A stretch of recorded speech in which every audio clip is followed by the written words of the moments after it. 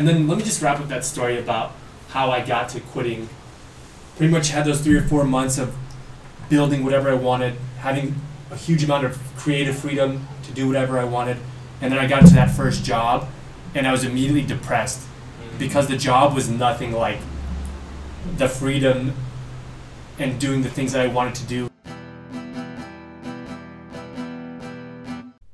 Hey, it's Jazz here, checking back in with you for another episode today. Welcome to my audio diary if you're new here, or welcome back if you're a returning listener.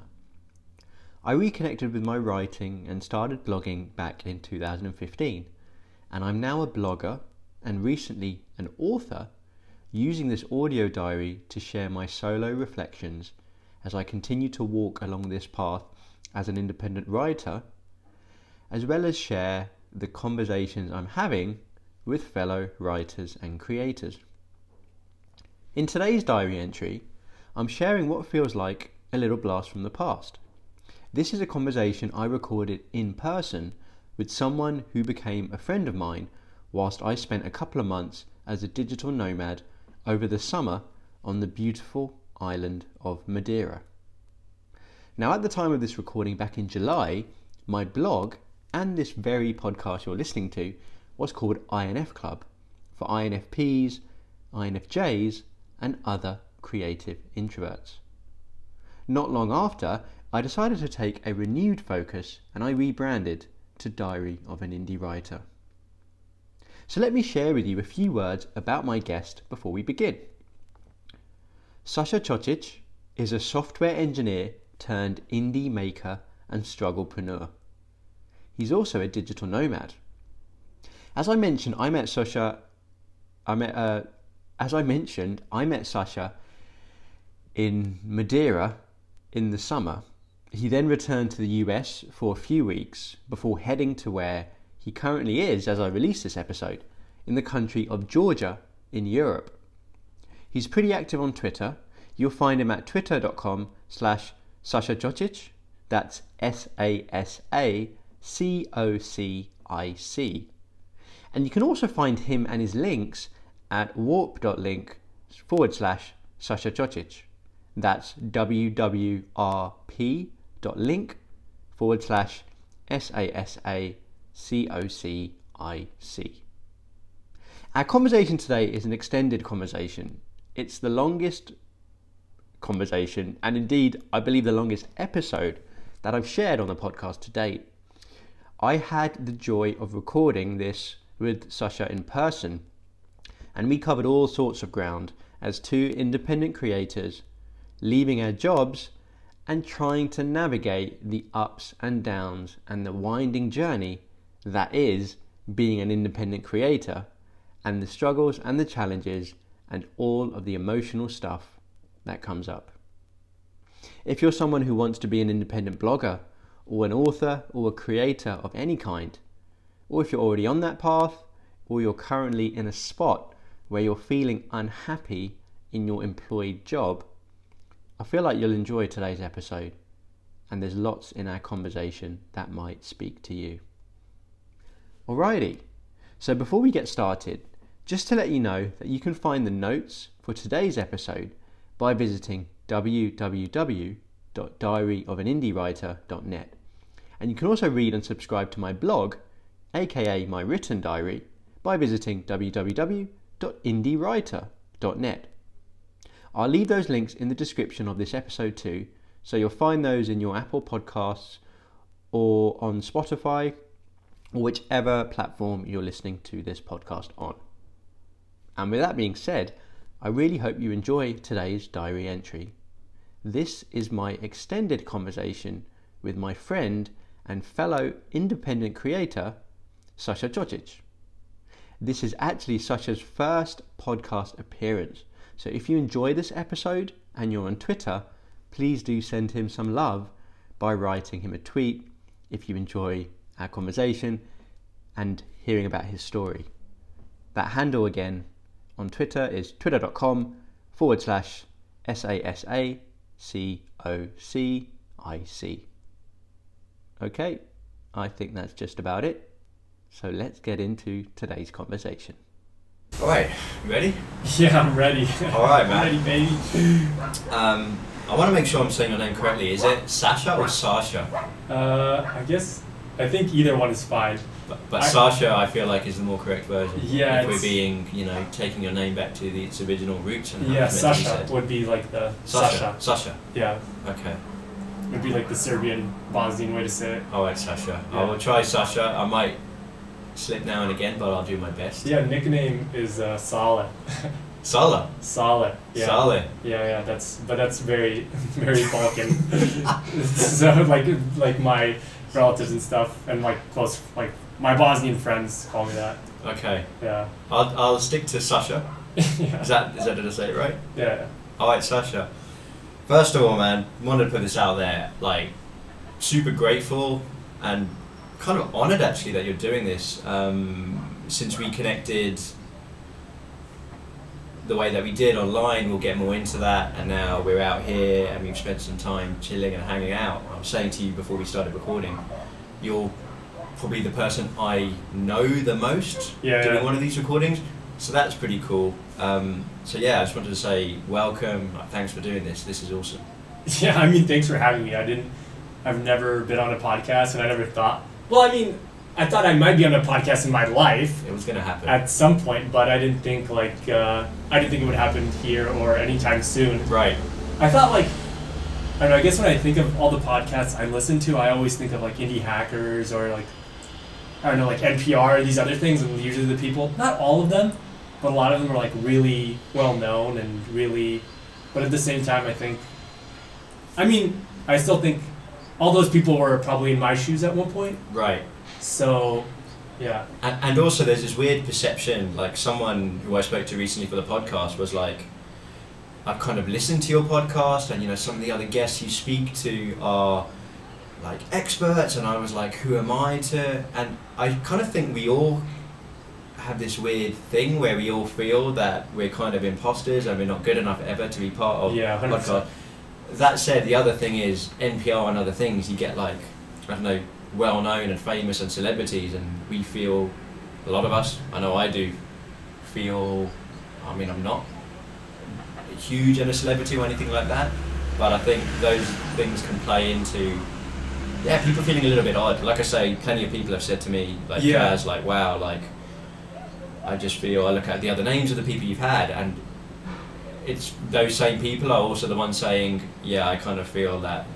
So I think we all experience it, so it's good to name that. Yeah, 100% agree, and I don't know, this just came to my mind, but the thing is the beautiful thing about whatever podcast, YouTube, all these things is it's so easy for anyone to make, and I feel like the thing that it boils down to is how much value do you add? It doesn't matter who you are. Right. Because if you're adding value and you're being helpful in some way, and it resonates with people, that's good enough.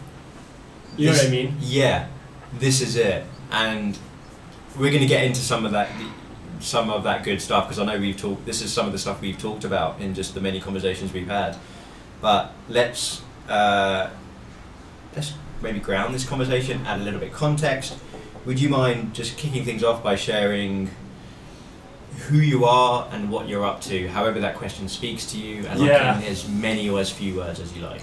Yeah, I think I'm pretty terrible about talking about myself. Yesterday, the question came up again of so what do you do? And I was like, man, why is this so fucking awkward every time I talk about this? So I didn't even answer the question, but who am I and what do I do? I don't know, I guess I'm Sasha and I do the things that I like. Right now I'm working on this thing called Warp, which is a Linktree alternative. And even when I say that now, I'm it's just so weird to be I work on an alternative to something, but maybe just because my whole life I've been conditioned to be oh, you grow up and you do a job. Right. And you are this job kind of in a way. I don't know. I don't even know how to answer the question. I don't think I answered the question. I don't even know. Yeah. No, you did. And I'm glad answer that exactly how it was meant to be answered, is what I believe. When I worked in, this is speaking to me, because when I worked in recruitment, and I knew it wasn't it, and I didn't particularly, I liked some parts of it, but it wasn't my thing. I would be asked that question. I had no hesitation. I had a solid identity. I work in recruitment. 100%. I even had a fancy title. I'm a vice president. As soon as I stepped away from that safe, understood, traditional world, I went through some stuff. When it came to anyone asking me what I did, I would avoid even going to like family functions because I was afraid for people asking me and for even my parents, like, what are you up to? What's your son up to? It's only, and I left recruitment 6 years ago and I've been doing different stuff since then, and I felt kind of rudderless until fairly recently actually. Being here has actually really helped me because I've been doing a lot of my stuff online and kind of people in my life keeping very almost closed off and doing my thing. People here are also up to different things, digital nomads, working for themselves, working for other companies. It's been a really nice place for me to step into, this is who I am, and I'm a writer and I'm a coach and this is who I work with. So yeah, I guess firstly I wanted to ask you, when you were a software developer, was it easier just answering that question? In like your employed role, and then secondly, actually let's just stick to that question for now. Yeah, I was actually thinking about this yesterday in a way. I had something I wanted to say earlier that you were talking about, but I forgot I'll answer this. It was way easier because people were like, oh, what do you do? I'm a software engineer. Right. And then maybe the next question is like, oh, who do you work for? What do they do? And it's like, nothing is on me anymore, if you don't understand. Like, it's my company that's weird, or it's this other thing that's weird. But now, it was just way easier to be like, even then I was like, I work at this healthcare startup. And you could give them like the gist, like very easily. Yeah. I don't know, I guess I could do that too with what I'm doing now, but I think I'm much more involved in it, I'm much more tied up in it. Uh-huh. And I don't know, I think I just think the way I think about it and my emotions are mixed more into it than my job, where I could separate my job and my life and who I was. Yeah. And my job was like, I'm a software engineer, I do this thing, I get paid money for it. And I think money was a big thing too, because it's like money gives credibility, and I'm not making like any money from the thing that I'm making now. So I think it's mostly me projecting more than it is anything else. Yeah. It's me being like, oh, I work on this thing. It doesn't make any money now. And even when I say now to people, I start thinking what people are thinking about me. Right. Which is like insane. Like, why am I doing that? Yeah. You took the words out of my mouth, because that's exactly what I was doing. And actually, it was that, but also I had a lot of my own like doubts about myself and belief in myself, which other people's questions / reactions had the power to tap into that and kind of. So I think I kind of learned to, and it's still not something I've completely nailed. I'm better with it, but I'm also selective about what I answer depending on who is asking. Which the question. I think is a great idea. Yeah. Yeah. If it's someone random at an Indian wedding who is asking from a place of just nosiness and is this a potential prospect for my daughter, I'll be like, I work in marketing. Yeah. I do. I want to, blog into marketing. If it's, typically someone here or someone who, again, I get a vibe and an energy of someone, and there's some context, whether they might work in a startup or be doing their own thing, or just someone I get is like a creative or whatever it might be, I'll be more forthcoming in saying like, I'm a coach for bloggers and other creatives, and then go into it depending on what they ask. And so my level of comfort also depends on who's asking. Yeah. But what I wanted to say, man, I honestly congratulate you on stepping into who you are and where you're at right now, because I've been there when you've been asked this question, like because we're in this little nomad village in Madeira, and I've been around you when other people have said, oh yeah, obviously a common question, so you know who you are, what are you up to, and yeah, I just commend you for just stepping into that, because I know you've been going at this. Did you leave your software development job, I want to say a year ago, a little bit longer? Yeah, a little bit more than a year ago. That's not that long. And Yeah. I think of myself, so yeah, in that first year, and I was working on my first business, and I did not want to tell anyone, and I had this real paranoia that on LinkedIn everyone was watching me, like, Yeah. because they'd seen me Yeah. leave recruitment and they wanted to see me. It sounds ridiculous, but they were waiting to see me fail. Yeah. And I felt so difficult even sharing, trying to market what I was doing and build energy and own that, but like tripping myself up all over the place. And yeah, after that year when that didn't work out, I ended up falling into a bit of a depression. But I just wanted to say, pretty fresh in the grand scheme of things, and you're really stepping into that and owning who you are. And we'll come on to building in public, because I feel that kind of has a bit of an overlap here. But I just wanted to say, that's awesome. I wanted to name that, and also say, actually, even for me here, like having someone else who's, I feel like what we're both doing is quite different from what 98% of the other people here are doing. I 100% agree. You agree? 100% agree. Being Yeah. a maker, being a Yeah. creative, everyone's like, oh, that's different. Yeah. That's the friendlier reaction I've had, and like, Yeah. not that I've had an unfriendly reaction, but an unfriendly reaction here would be, because everyone's really nice, it's just like, oh, and they just don't really understand and don't really get it. Yeah. But to have someone else here with me, also doing something kind of in unconventional, creative, maker field, and you to be, I guess, just owning that, because I'm also in this messy middle. Yes, I've made a little bit of money from INF Club, and I've been working on it, I think total coming up to 3 years now from when it was Introvert Jedi. Still feels kind of weird, not with the money and not having, just doing something different from a lot of people. Yeah. So, How do you? you know, I guess I want to talk about the money thing a little bit. Like, how do you think about it? Because for me, it's such like I don't know. Maybe because I have like none of it coming in, so it's a really big deal for me. And it's and I've also I haven't realized, but I've tied it to so many things like subconsciously. Like how do you think about it? I guess I don't know. Even with that, I don't even know what that question means. And I don't know but I think I get where you're coming at.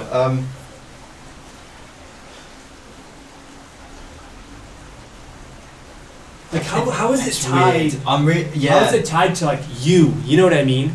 Yeah, I think I've had to. I think I know in and of myself. Actually, I kind of know that I'm not that materially motivated. It's more about the practicalities of living in the world and having money. So I think once I realised that in the moment, and because there's still a lot of stuff that comes up around ego and comparison depending on the environments that I'm in. Yeah. For example, I go back into London in places where people are wearing suits and all this stuff, and I think I notice it more. But actually, really deep down, I need money to live and survive and to give me the freedom. But I think I've better learned to. I don't think I really attach my sense of who I am with the money I earn. I want to make money, and you're constantly aware of everyone else making it, and I want to survive and thrive and be self-sufficient and all these things. And there's I'm grateful in that. My circumstances have been such that I've been able to spend some time at home, and I've had some savings, and all these other things. But yeah, I don't know. I don't know. I think it's. I've just told I've tried to lean into the inner knowing that I will be completely fine. I've got it's helpful to have some element of safety. I remember back in the day reading to make it, you need to throw that rucksack over the wall and go at it. Elon Musk, he was spending $2 on food, living on the floor, and I was like, yeah. And then I was like, no, that doesn't work for me. I need some level of comfort. Again, it's a balance. Too much comfort, and but I'm motivated. My motivation comes from the impact I want to make and wanting to make it as like an indie writer person who's making money from it. Like, I'm super passionate about that. So I don't even know if I answered your question, but there's a lot of parts to it, I think. Yeah, I think you did. I guess I asked that question because I wanted to answer the question a little bit. Yeah. Because have you got some thoughts around it? Yeah, I think, and as you're, okay, this is totally an aside, but as like a person, I think everyone does this. It's like you start saying stuff, and my mind goes like a million different ways. Oh, I want to talk about this. I want to say this. I want to do that. But it's like, fuck, I have to listen and I have to respond. I've noticed you and I both do that, where like our brains go also, and like even when we were speaking on the phone earlier, and you were talking about coming around, I could have spoken way more about the other stuff we were talking about. You were like, I won't take up any more of your time. If none of us had done that, like I could probably just end up speaking to you forever about a million different things. Yeah, but the money thing, I think like my issue mainly around it comes, I think my relationship with money is I'm fine with what I have in my savings and I understand the situation that I'm in, and I'm completely cool with not making any money and where I'm at. Personally, I'm fine with it. But when I start talking to other people about it, right, it's my relationship talking about it to other people and their perception of me is what I think it fucks with my head. Yes. Because like the way I think about it is like, I don't think I do this to other people if there's not someone else in my situation. And when I think about other people in my situation, I would be like, respect. They're trying to like do something that they actually really want to do. But when I start talking about it with other people, I'm like... And sometimes it's their reactions. It's not even what they say, it's how they respond. And I don't know... Okay, you've articulated that really well, and it's really speaking to me. Is this in any way for you worse with people the closer they are to you? Random stranger versus, I don't know, mum or dad? No, I mean, luckily my family's like super, super awesome. I think it's mostly people I don't know that well. Right. And do you feel any... Maybe that's just me. Do you feel any pressure from... I don't think necessarily my family put pressure on me, but in the context of the framework, and I just kind of... I know in an ideal world of feeling safe and secure, they would much rather, and it would be a lot more comfortable if I was doing something more conventional. So I do think I put some pressure on myself from the perception that I get from others, but it doesn't sound like necessarily that's something you experience. Yeah, I think for me, and then also back to your point, is like, for me, I'm also pretty, like, I try to be friendly and nice to everyone, and I talk to people, but like, I think I'm pretty selective about, not selective, but it kind of just naturally happens with the people that I end up building stronger relationships with, just because it's just like, it's just a vibe thing. Once you start like vibing with someone, it's just like, okay, great. Like I feel like I end up going deeper and deeper and just getting to know them more, and the relationship gets better. But yeah, I think, I don't know, maybe it's just in my head, but it's mostly with other people that are, yeah, I don't know. I just feel like I'm being judged, and I just hate judgment so much. I hate it. Yeah. Yeah, I think that's it. And when you say you hate it, is that both as like just as like a principle, like kind of values wise, but also I guess being on the receiving end of that just never feels nice? Well, probably both of those reasons. Yeah, I think mainly one is mainly I don't like being on the receiving end. I've been better about it recently in my life when people judge me. I've like been able to shrug it off, but recently I think because I've been having a lot of issues with sleep, I think it's just like kind of exacerbated everything. 100%. And I'm much more vulnerable to it. I'm much more emotional now that I've been kind of sleep deprived. Right. And I'm still trying to get like the sleep back. Uh-huh. And now when I talk about these things or do it, I'm much more like, I don't know, I just start thinking crazy stuff. Not crazy stuff, but stuff that's not rational. I can completely relate to, because I know you've had some sleep-related issues here. I've had some late nights, I was up the other night, like a mosquito woke me up. I was just up for like 3-4 hours, and I had a rough night's sleep. This was not last night, the night before actually. I definitely find myself more irrational and like just unsafe and unable to see and judge things with the clarity. Yeah. Like 100%. And sometimes it's super subtle, and sometimes I even in that spot I have to remind myself, like, you've not slept much. This is why this stuff is creeping in. And I even pictured yesterday the boat. You're still the boat. The boat is just rocking a little bit because you've not had a lot of sleep, but you're still the boat. The boat is still the boat. Yeah, I can relate to that. Sleep's important. Yeah. Nope. Sorry. Yeah, 100%. Yeah, I don't think I have anything else on sleep. Yeah. I think we're done now. No, wrap it up. I'm glad you said that, because there's a bunch of important things poignant, pertinent things I want to speak to you about. One of them is, okay, we mentioned software development. You were working in that world. Why'd you leave? What was it? Yeah. Yeah, it just... Because you were earning pretty good, I think it's what I would call a pretty decent sum. Yeah. Again, we've talked about money. A pretty decent sum of money in software development in the States. Yeah. I guess kind of like to lead up to... I think it's actually a much deeper question, like why did you leave your job? And there's kind of this history that leads up to why I left my job and switched into being a maker, whatever, entrepreneur, whatever you want to call that. This thing that I am that I'm still trying to kind of figure out and own. But yeah, like I guess the story kind of starts back in college. I got a degree in computer science, and then I'll say kind of this is where it starts. So like I really enjoyed my degree, and I just really enjoyed what I was doing, and I enjoyed like programming and building stuff. And then I got my first job my senior year, like before I even finished university. So like I had an offer lined up, and I was like, all right, sweet, I'm gonna take this.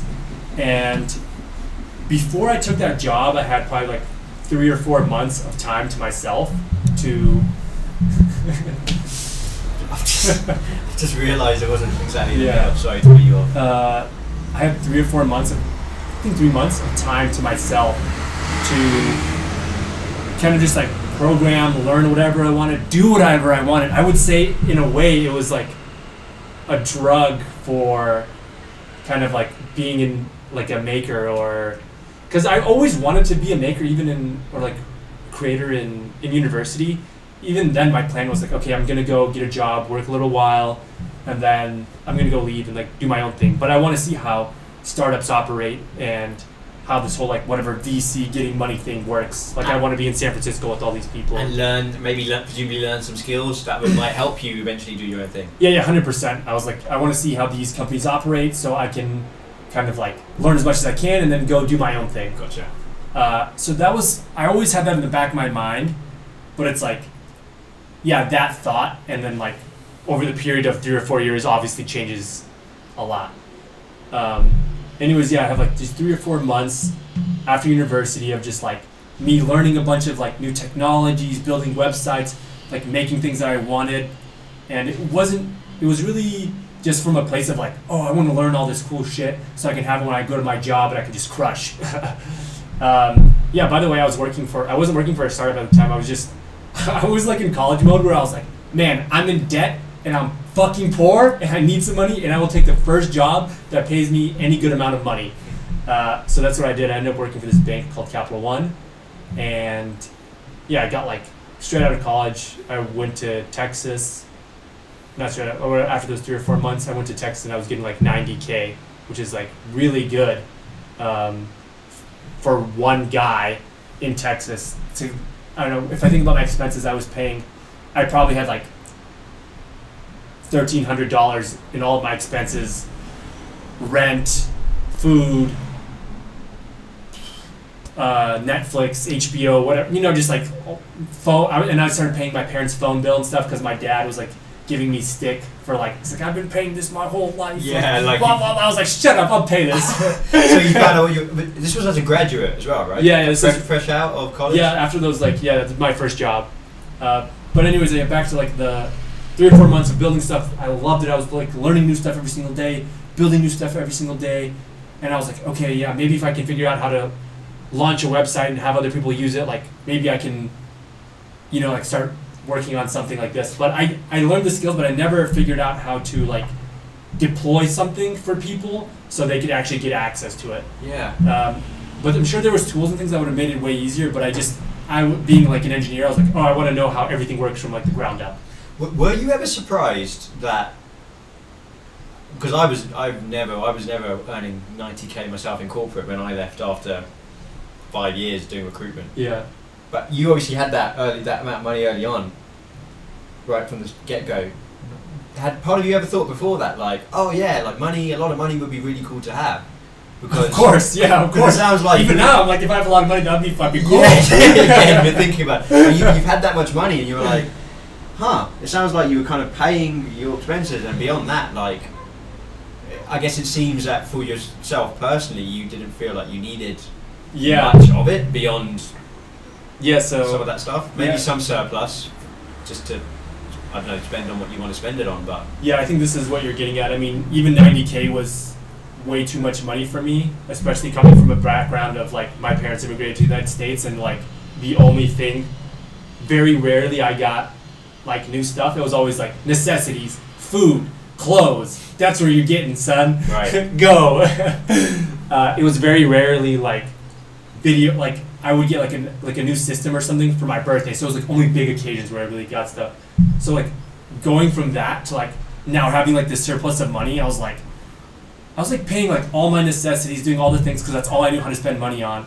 And then I like had this huge surplus of money that I was like, all right, cool. Like I have it, but like I don't know what the fuck do I do with this? Like I was like, all right, I guess I'll pay off my student loans. Paid those off pretty fast. Awesome. Especially because my parents helped me. Yeah. And the university I went to in the United States was way cheaper than a lot of universities. Okay. So like I paid that off, and then I was like, yeah, I don't even know what to do with this money. And like I didn't take vacations. All I did was kind of work because I was so in the mindset of like right out of college. I was like, oh, I just want to keep learning, keep building. By the way, I still haven't answered your question. I'm coming back to it. We'll get to it eventually. No, but this is important. So I'm listening intently. Yeah, and I had all this money. I was like, I don't even know what to do with it. I'm just like, whatever. I'll just like throw it in the stock market, and then that's what I did. But yeah, later on, one of the big things that kind of affected me later on when I quit software engineering, made the transition to being like full-time maker or creator, is this realization that I had that was, wow, I have all this money, all I'm doing is working, I'm not spending any of this money, I'm fucking saving it. Like, what the fuck is the point of this? Like, why am I doing this? I have all this money, I'm doing nothing with it. My life is essentially just work. And I'm not even getting enjoyment from this. Like, why would I continue to do this? Like, I don't understand. Like, and that was one of the realizations I had. Like, when I was quitting, was just, I was just like, I don't really care about like this amount of money. And I was making like, the job that I had in San Francisco, I was making like $120,000 a year. And I think if I would have stayed another year, I probably would have started making a lot more. But it doesn't, what's going on? Yeah, I don't know, that's that. Yeah. But, I don't know, I have more thoughts on money and stuff, but it was just like, it was pretty much boiled down to like, all I was doing was working and making a lot of money and not doing a lot of living. Let me ask you a different question then, off the back of that.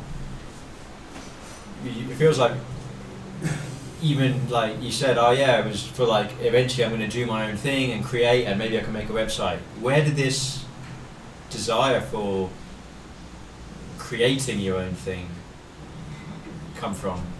Honestly, I have no idea. I don't know. I don't know. The best answer I can come up is like when I was a kid, you know how people always ask you like, what are you going to do? What are you going to be? I always was like, I just want to make shit. I just want to like make things, whatever, like, be that with my hands or whatever way. Like, I just want to create things and make things. And I think as I got older, For people to use. yeah, for people to use. And as I got older, like, one of my huge inspirations was like Nikola Tesla. But he was like obviously an inventor, and I had this whole phase of like, I'm gonna invent a bunch of shit and I want to learn all this stuff, but that didn't really. Anyways, other reasons. But yeah, and I think it, for me, I think it feels very natural. I think it feels very natural for a lot of people. I think a lot of people just want to do something that they like, that they're kind of producing on their own and giving it to other people, and that's how they want to make their livelihood. I think there's a lot of people like that. I'm sure there's also other people like cool with just working for someone else and they like it and it works for them. But me, when I was working jobs for other people, doing these things that, even with making a lot of money, like, I wasn't happy and I knew it wasn't what I wanted to do. So, yeah, I don't know where it came from. Like, I would say, for me, I think it always felt very natural. Gotcha. Yeah. Gotcha. Well, thanks for sharing. Like, that all felt like important because you were saying like, oh yeah, I don't know if I'm answering the question, but I feel like it all feels like important context for you to even. Sometimes what's nice about these questions is when someone asks me a question, I have the opportunity to almost journal and reflect there in the moment. So yeah, I got the sense that you were kind of doing that. So I just wanted to listen in on it. Also, I'm definitely not going to listen to this podcast like after this. Really? Yeah, because I remember I was doing a podcast with my friend in the past, and I listened back to it, and one, I hated my voice, and two, I realized how much I said the word like, and it just came to my mind, and I'm thinking now, it looks like 33 minutes. I wonder how many times I said like. I probably said it like a million times. I just said it again. I've not, being completely honest, I've not noticed it. Okay, good. Thus far, so maybe I'm just being super critical. But I think you're good. Yeah, and then let me just wrap up that story about how I got to quitting. Pretty much had those 3 or 4 months of building whatever I wanted, having a huge amount of creative freedom to do whatever I wanted, and then I got into that first job, and I was immediately depressed because the job was nothing like the freedom and doing the things that I wanted to do that were building and making things. It was all like, let's do all these meetings, let's look at this product. It was all very corporate. I don't know how to describe it any other way. And it just, anything that was fun, anything that I liked, it just like sucked it out of me. And within like 2 or 3 months, I wasn't programming barely anything. I wasn't building anything new. Everything that I liked, I wasn't doing. So you weren't making or creating, you were in meetings and doing duller, and then more mundane stuff? Yeah, and then the work that I did do was I was so used to building stuff so fast on my own and doing things. It was all these things that were just, everyone at that company to me seemed like they were cool with coasting. They're like, look, we can just do the minimum amount of work we need to do, get this stuff done, and we go. And honestly, now I'm like, fuck yeah, go for it. Do that, baby. Like, I would take that job in a heartbeat again now because I could coast and then I could go do like my indie hacker thing or indie maker thing and then go back to still having an income and then like finally transitioning off of that. But at the time, I was like, I just want to build stuff. I just want to work. I just want to, which honestly now I think was like kind of an unhealthy mentality. But anyways, yeah, that led me to, I'm going to hurry this up. That led me to like getting my next job in San Francisco, where it's like, okay, I want to work for a startup. I want to be in San Francisco, and I want to meet all these whatever entrepreneurial people that are here. And yeah, when I got a job at this startup in San Francisco, I got there. Pretty much, it was like everything that I wanted. I was like the 10th or 15th engineer there, and then all the people were super smart. Everyone was like heads down, working hard. I was like, all right, sweet, this is what I fucking wanted. Like, I want to work. I want to do all this stuff. And then fast forward like 2 or 3 years, and I'm just burned out and like not wanting to do all those things that I wanted in that job that I thought I really wanted. I was like, I want none of these fucking things. I want no part in this. I'm so burnt out. I'm so just invested in this company and not in my life and not in myself. And yeah, don't want to do that. And there's also a lot more like realizations that I had. Another one was like, I was like, why am I back to that idea of being, this truck's coming by, back to that idea of like whatever, wanting to be someone who made things, kind of that. Dude, after like 3 or 4 years, you change so much as a person that that idea was still there, and thank God it was like kind of embedded. But I was also very focused because like the whole world I was in was like building this startup thing. I was so focused on like being a better engineer and stuff. I was almost losing touch with that, and yeah, I don't know. I don't even know where I want to go with that anymore. But yeah. Anyways, I got to the point I was like so burned out and so like I don't want to do this anymore. I just quit. Yeah. That last thing you said, being a better engineer, what were you made to feel that was? Because I'm sensing that. I don't know if I'm sensing right. Some sort of slippery slope there, which didn't feel healthy. Maybe, I don't know. Maybe I've been unhealthy my whole life, but like, I grew up playing a lot of video games and always having my attention on one thing very deeply. Right. Another truck.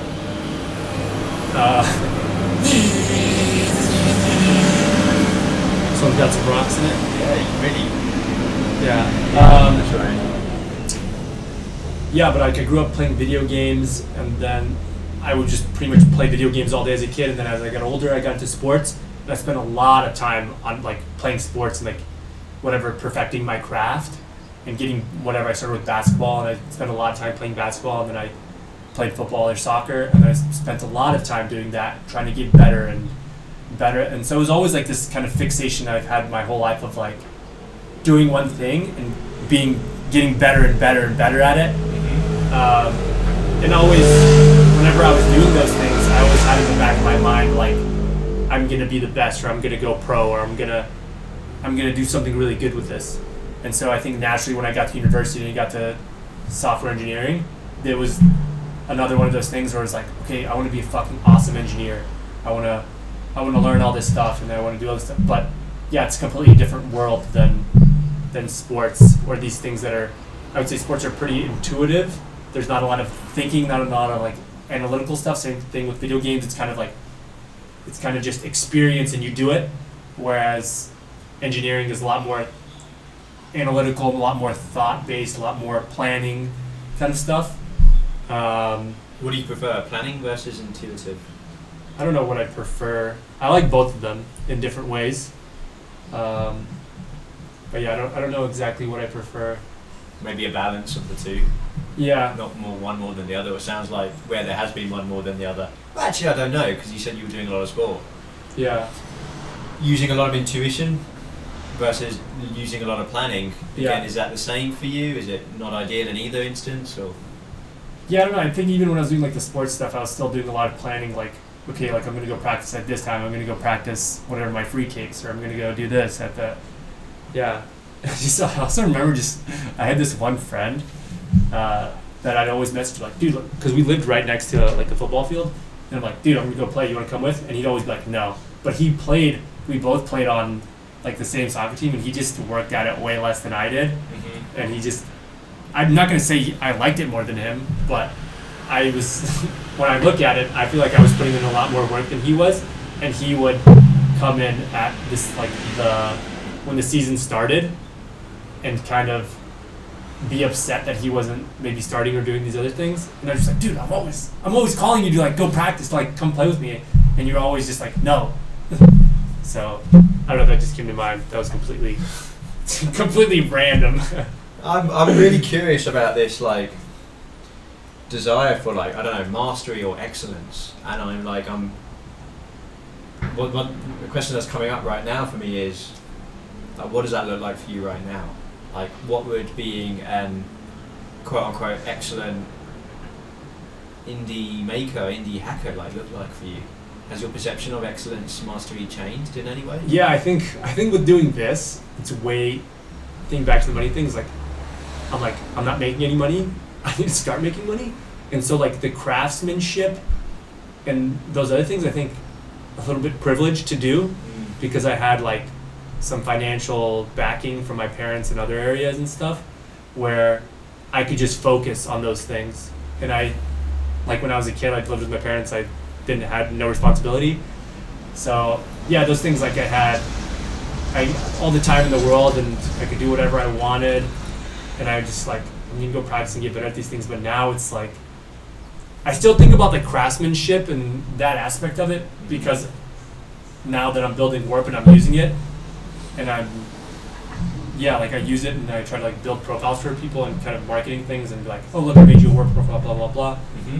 But as I'm using it, I'm like, this is shit. I go look at it and I'm like, this is shit. This like I know there's a standard, and I know I should be hitting that standard at least.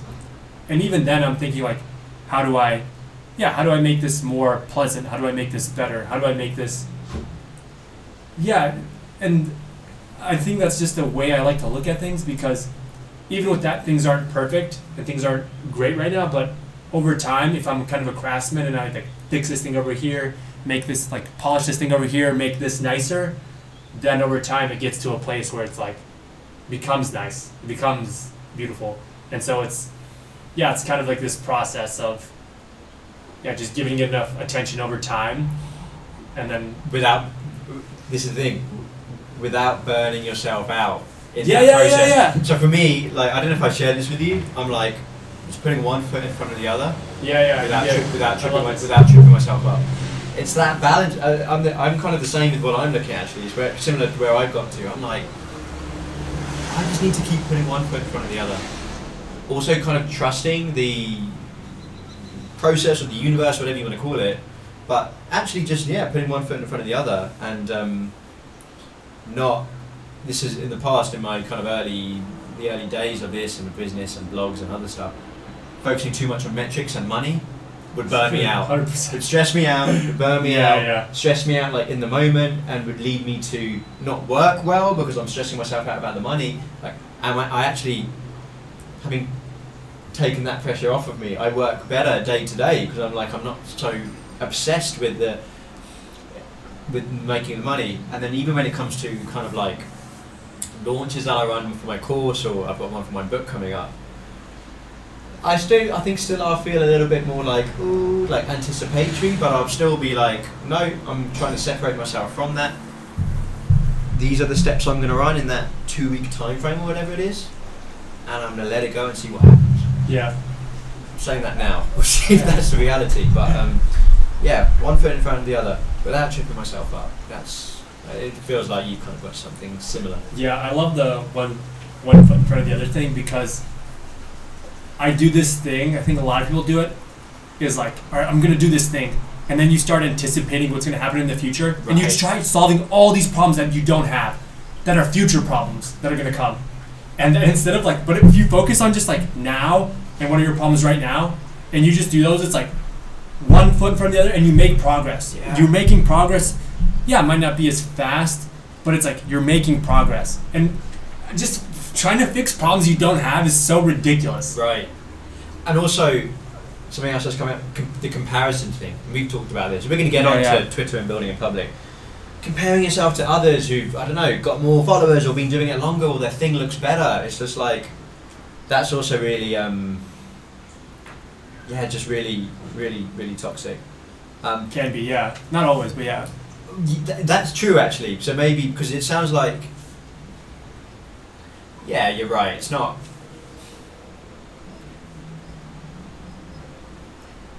There's a line where the comparison can become unhealthy. Like, I used to compare myself to others on Twitter with like a larger following and getting more likes or retweets, and even now building in public, like people getting more engagement, and I'm like, and I'm in a spot where I'm like, I've got more followers than some of these people starting out building in public, and like my engagement's a lot less people are liking and commenting and all this stuff, and it's just having to, I guess you can kind of use other people as to kind of inspire you and lift you up and help you feel better, but again, it's that balance between the unhealthy comparison. 100%. I think, I don't know, there's a lot to be. Also, by the way, I think comparison is like one of the most human things ever, because even from like an evolutionary standpoint, if you had like neighbors and they were doing very well, you're like, what the fuck are they doing? Like, why am I not doing this? Like, they have all these bananas and all these things, and I'm like, I'm over here eating dirt and bugs to like live. Mm-hmm. So like you look at them, you compare yourself against them, you look at what they're doing, you're like, okay, I'm gonna copy that. Yeah. And then usually what happens is once you do what they do, you get that. Right. But like with entrepreneurship or this maker stuff, like all the variables and like all these things are off. So it's by doing what they did, even if you do the exact same thing, it almost never works. Yeah. Because it's just like there's so many of these other factors that you can't see. But also, yeah, the comparison thing too is like, for me personally, like that's, if I ever start comparing myself to other people, I'm just like, again, I just think about like the variables and I'm just like, it's completely off. Like they have, one, like life isn't fair and like, you know, whatever, maybe, like I don't know the story, I don't know the history, I don't know anything. All I see is right now. So yeah, I don't know what they did to get there. I don't know how much work they put in. I don't know any of this. And like, yeah, and I used to, I mean, after I quit my job, I was super burned out, and I was super bitter because I just worked this job that I didn't really like for 2 years, and it's one of those things. It's one of these things you don't really notice, but it wears when you start doing things you don't like for a long time. It wears on you, and it's why like you get these 80-year-old men that are super bitter about someone walking on their lawn. It's like, why are you so bitter? He just stepped on your grass. Yeah, this dude just worked fucking 50 years doing a job he hates probably. Right. Give him a break. I wanted to ask you what that year was like for you before we get into Warp. Last year, she said it's been just over a year, like from leaving your job through to present day, like what's been going on? From leaving your job up until war, like what did that look like? Yeah, it's... So I'm getting for burnout, there's some space that it typically takes for one to unwind from that, just because I think there's a lot that's built up. Yeah, there's definitely like a lot of stuff in between there, but like, yeah, so I quit my job. I had moved into this, so in San Francisco because I was working all the time and I was just working all the time and so focused on my work, I was really neglecting my social life, so I've been spending a lot of time on my own, and I hadn't really made friends aside with like my roommates and a couple people with work. And so yeah, it was pretty unhealthy. I was spending a lot of time playing like video games with friends in Iowa, and yeah, just kind of not having a social life. Social life was pretty much non-existent. So I moved into this community house in San Francisco, and when I say community house, I mean pretty much a dorm. So I was living in this room with this other guy in like bunk beds, which was really fucking fun actually. I really liked it. And yeah, it was like me in this house with like 60 other people. It was very entrepreneurial, so there was a lot of other people that were also doing startups. And I have one friend that is in Mexico City right now. And dude, okay, this is really fucking cool. I gotta shout him out. His name's Eric Dunteman. When I knew him in this community house, dude was making like, I don't know, probably no money. And he had been making no money for probably like 2 years from what I remember. And he had really, I hope he's okay with me sharing this. But he had really, yeah, he had some, I don't know the story 100%, but this is my recollection of it. I don't want to do him any disservice or anything. But he had some struggles financially. He had help from his parents, and yeah, just hearing his story about how he struggled, and now he's making like his startup. The thing he's doing is like doing really, really well, like making, I don't know, I'm assuming making thousands of dollars a month. And you knew him? Yeah, I knew him when he was nothing. Yeah. He had zero, and like, yeah. So there's a lot of these people like him in that house, and yeah, the dude had. Yeah, he'd been just like struggling, and I remember he worked like a bartender job for a little while to like save up some money, and now that he's thriving, so it's like, yeah, life can change for you like that. Mm-hmm. But yeah, and I met like a lot of people like Eric there, and just like other people who had like even done stuff that were a little bit more known, and yeah, it was very like kind of entrepreneurial. And I moved into that house. I lived there for about 6 months, and yeah, right from then like. Yeah, from quitting my job, I was really burned out, and I was like, all right, I'm gonna go do this indie maker thing like full time now. And straight away without any break. Well, I took like a month. I was probably like realistically because, yeah, I was kind of just like drinking and doing drugs for a month to like relax, which was not. I don't know if that was a good idea, but it was kind of fun. And was that a way of coping with the burnout? Maybe. Yeah. You mentioned I think you mentioned the word depressed earlier. I don't know in what context you meant that. Yeah, I think I was just like, yeah, I mean, I think that comes later, but Okay. yeah, I mean, marijuana is legal in San Francisco, and so is alcohol. So I wasn't doing a huge amount of it, but I was like getting high every day for like a month, which was fun, and drinking, because it's fun when you're just with other people hanging around and whatever I wasn't like doing it because I was like, yeah, I want to get messed up. Like, I was doing it because I was with other people that I like being with and like messing around and having a good time. So it wasn't like. It sounds like you were getting you were getting the social time that you really needed. Yeah. Because you hadn't really been having that. Yeah, exactly. And yeah, I probably spent a month about doing that, and then I was like, okay, I'm gonna jump into the indie creator thing, and that's kind of when I started getting more depressed and more.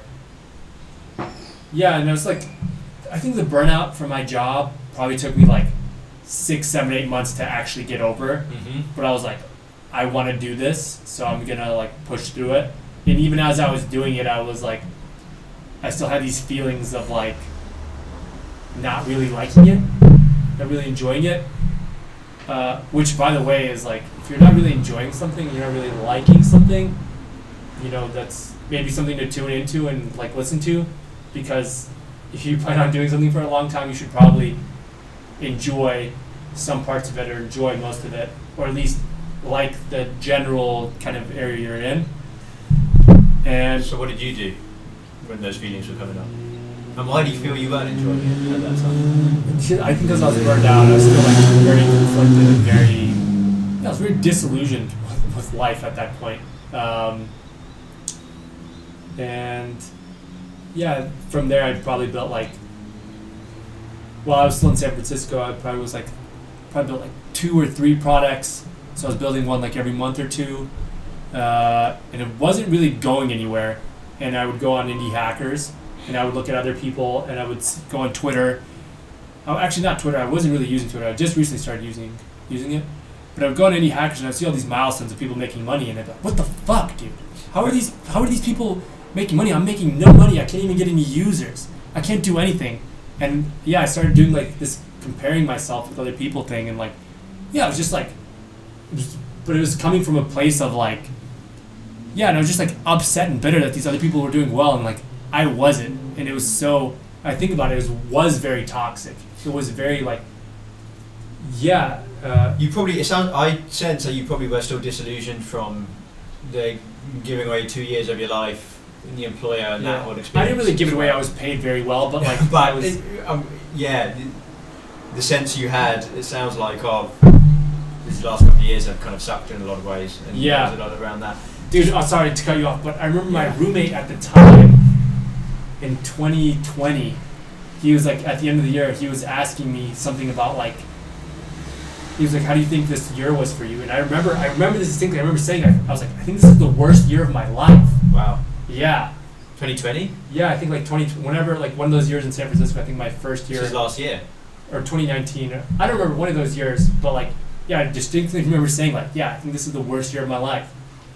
And yeah, I think it was, yeah, so that's how much I didn't like it. Yeah. I want to ask you one more thing, but very quickly before we get into actually talking about a couple of the words you mentioned, indie hacking, being a maker, this sort of stuff.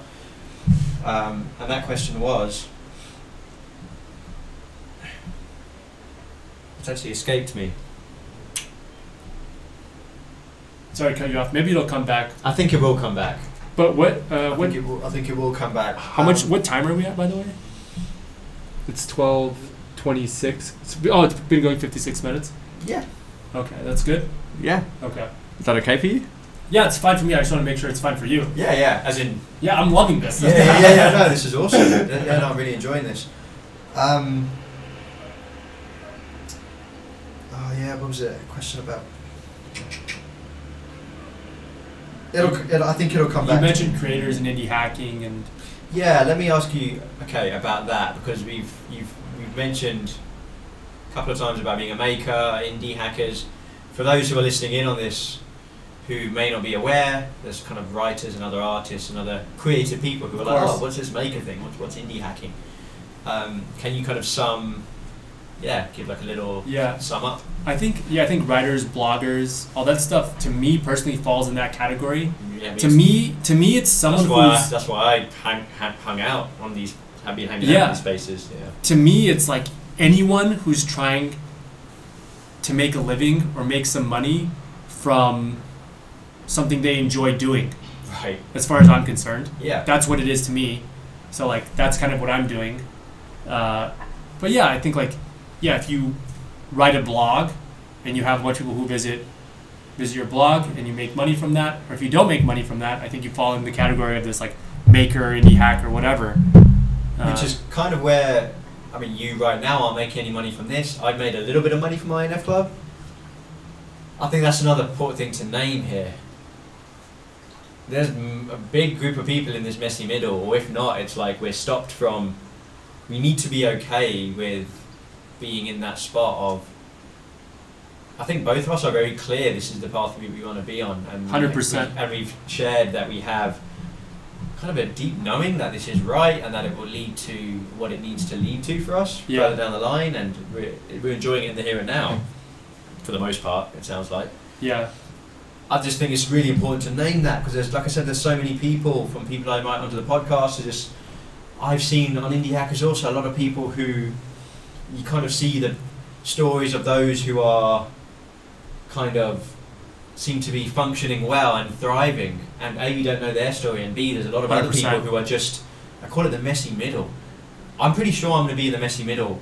I think leaving the 9-to-5 corporate life, I will always be in the messy middle. Like, I'm always evolving and growing, and INF Club is kind of shape-shifting, and even who it's for is kind of honing more and more, and it will continue to evolve. But I wanted to name that. Like, there's so many of us, and if you're listening to this and bits are resonating from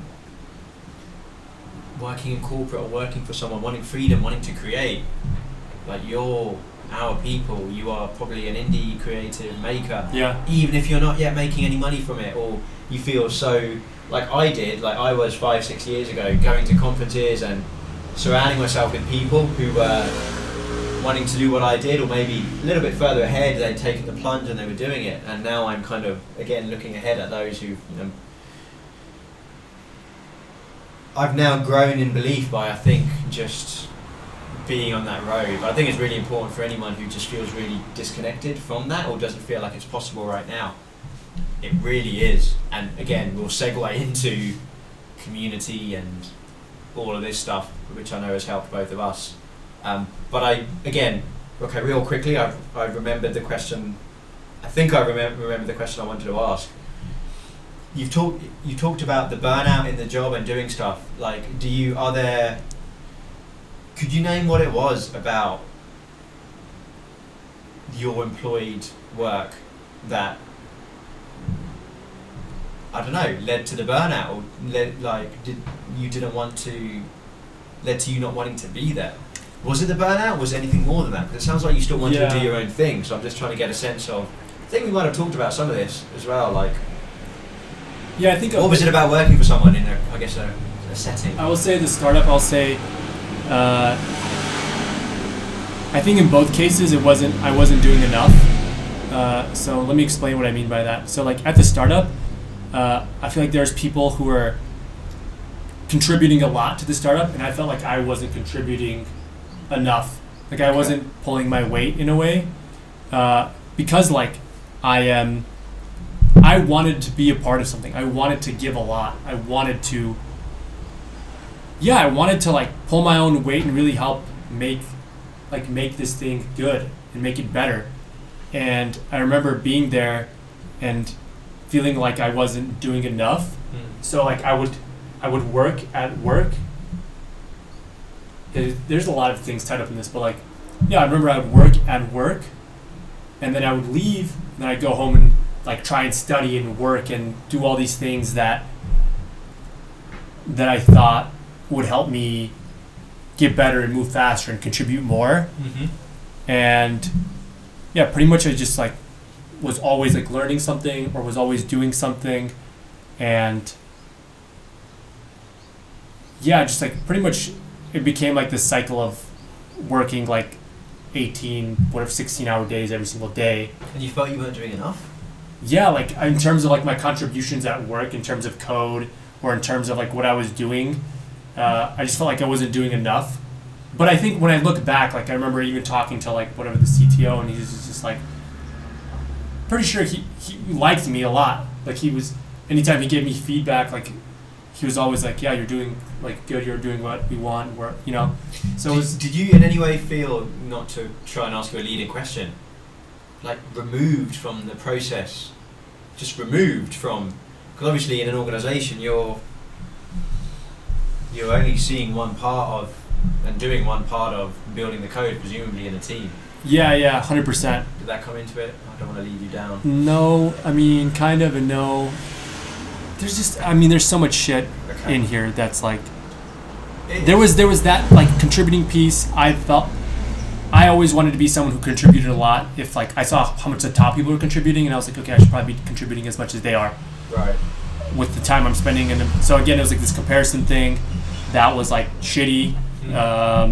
So there was that. Yeah, there was also this other thing of like I pretty much worked remote for 1 year because the team in San Francisco was doing a lot of work not related to what I was doing.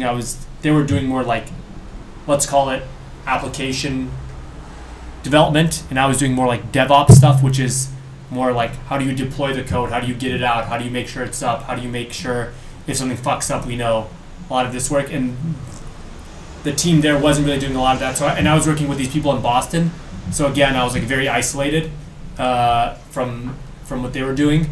And yeah, it eventually ended up being me and this one other guy who's way younger, who's a fucking monster, just like amazing, like super smart, adding tons of value, just helping so much. And I just remember comparing myself to this guy. I was like, man, this guy's younger than me. He's like absolutely crushing it. He's like doing all this, and feel like I'm not even doing as much as him. And yeah, just pretty much this cycle of like not feeling like I'm doing enough because I want to be a part of it. I want to contribute. It almost felt like I was like the little brother somewhere where like you're playing, you know, but they give you a controller, but it's disconnected. And like that, and then also just working all the time, always learning something, always trying to like feel like I'm catching up. Yeah. So, and then also at the same time not really being fulfilled by it.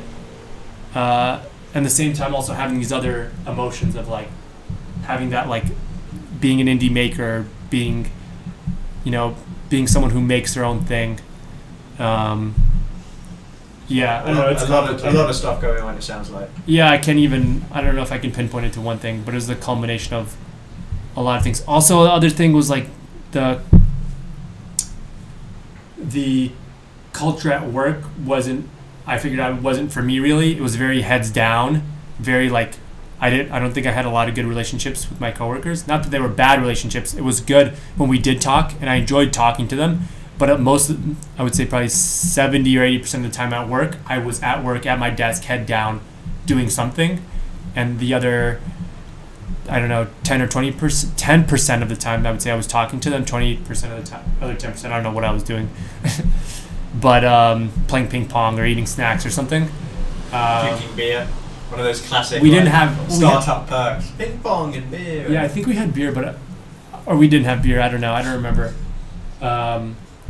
But yeah, like in other startups, I feel like hearing about other people's journeys, one of the things that they really loved was like their camaraderie and being so close with their coworkers and being like, yeah, we're doing this thing together. You didn't really feel like that. I didn't really feel like that. Did you get a sense of why? Yeah, I think because it was so isolated, I didn't really get to ever really connect with them. Okay. And we were also like very early stage, so we were never making revenue. Like the team was growing and we had a lot of funding, but the product itself and the thing we were building didn't really take off, and it was very slow, and it was like we were just building this thing and we didn't have, I don't know, man, there's a lot of things. Gotcha. A lot of things. Let's get into Warp.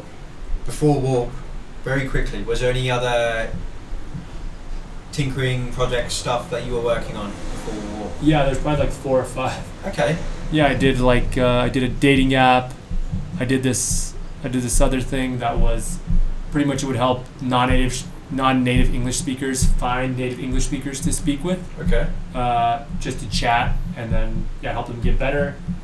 So I did the dating app. I did that. I did this browser extension called Cap. I made it for myself basically because after I left San Francisco, I moved back in with my parents, built a lot of unhealthy habits. I was on YouTube for like fucking hours a day, and so I needed a way to like stop myself from like putting a limit on my YouTube usage. So you designed an extension to Yeah, so I built a browser extension for that. Is that still is that available online? Yeah, it is. Where can people find that? You can find it on the App Store. It's not really maintained, but I was actually thinking of relaunching it, and kind of around my Twitter use case where I use it for like 10 minutes every hour. So kind of change it or adding that functionality in to block different ways to help me be more intentional about my usage. I feel like that could be a useful thing because I don't know if that can even be done natively, but I feel like that's something which YouTube is probably the channel I use, which it's one of the channels which is the most difficult to rein yourself in on. Yeah. So there was that was Cap. There was... That was useful. Oh yeah, I was doing a newsletter for a little while. I did pretty much... Yeah, I was like looking at a lot of other things, and I came up with like sharing resources for people who are learning about programming and areas they can... just like things I wish I knew. And that was actually going pretty well. Like I would post on Reddit, and I would get like thousands of upvotes on my posts and stuff. And then eventually the mods were like, "You're self-promoting. You need to stop." And I remember I had like, I don't know, by the time I quit, I had over 100 subscribers, and I was doing it every week, and it was so tiring, and I just didn't end up liking it. And then I was just like, man, I'm fucking quitting. I'm not doing this. But I also transitioned it into like just writing stuff about things that I was doing. So I wrote about how I made Cap and the things I learned. There was that. There was, I think there's one or two other things that I'm not thinking of, but there's probably like 5 or 6 things that I tried that just failed, didn't work. I didn't have, thank God for Twitter now. I have like 300, I have like 300 followers, and it's such a good way to like kickstart things or get feedback or just see how people react to things when I tweet about them, if they like it, if they don't like it. Like it gives me like some indicator, some signal. And there's just so many things I like about it. But I didn't have, I don't know if you want to call it an audience. I don't think I have an audience, but I just didn't have people that I can make aware of, like, this is what I'm doing, this is what I'm building, and having that is just like so valuable. Would it be fair to say it sounds like Reddit seemed to be for a time your channel for one of these other products you were working on?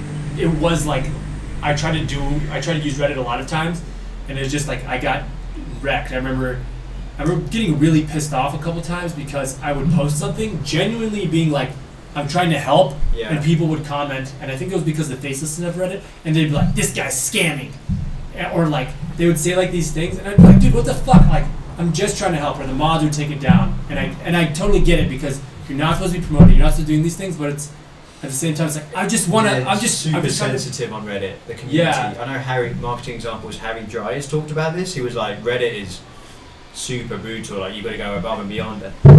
Even as a platform itself, the anonymity of it just feels just noisy, and like it doesn't. It's not my favorite place to be online compared to Twitter, for example. And I know you've since moved to Twitter. I want to talk about war, and I want to talk about Twitter, because the building in public and using it in a healthy way, I think, this is important stuff for us to talk about. Yeah. So you can start with either one or both of those, just the warp journey and building in public, and just to like, let me start a little bit before. Okay, gotcha. Because maybe this is even more about my dream, but I'll try to make it quick. Do what you, But like, actually before I like committed to being an indie hacker, or indie maker, whatever, blah, blah, blah, with those terms, Still don't know how to wrestle with. I'm still wrestling with them, but yeah, I remember I was looking for a job, and as I was looking for the job, I was like, man, I really don't want to fucking go back to a job. I really don't want to go back to this. And I remember seeing something from like Peter Levels or some of these other people like that I followed on Twitter when I had like, I don't know, like 25 people following me. Just quick context, Peter Levels is possibly the best known indie hacker maker. Yeah. He made Nomad List and a bunch of other... Yeah. You check out his Twitter bio, Levels.io. He's got about 8 different products in there. Yeah. But yeah, that was just a quick... Yeah, and then he tweeted like, No. He's like, I made whatever this much money this month, and I did this, and I was just like, fuck, this looks, God, there was something about it that, I don't even know if that was a tweet, but there was something he said that just inspired me so much that I was like, fuck, I need to go back and give this another honest try, because when I was doing those, like, the dating app, these other things, I was doing it, like I was saying, I didn't really like it. I was, like, very half-assed, and I was very, like, depressed and sad about it. Like, man, why isn't this working? Everything I do is... I think everyone goes through that, man. Yeah. Like, in terms of the expectations and perception and even just adjusting away from conventional life to doing your own thing.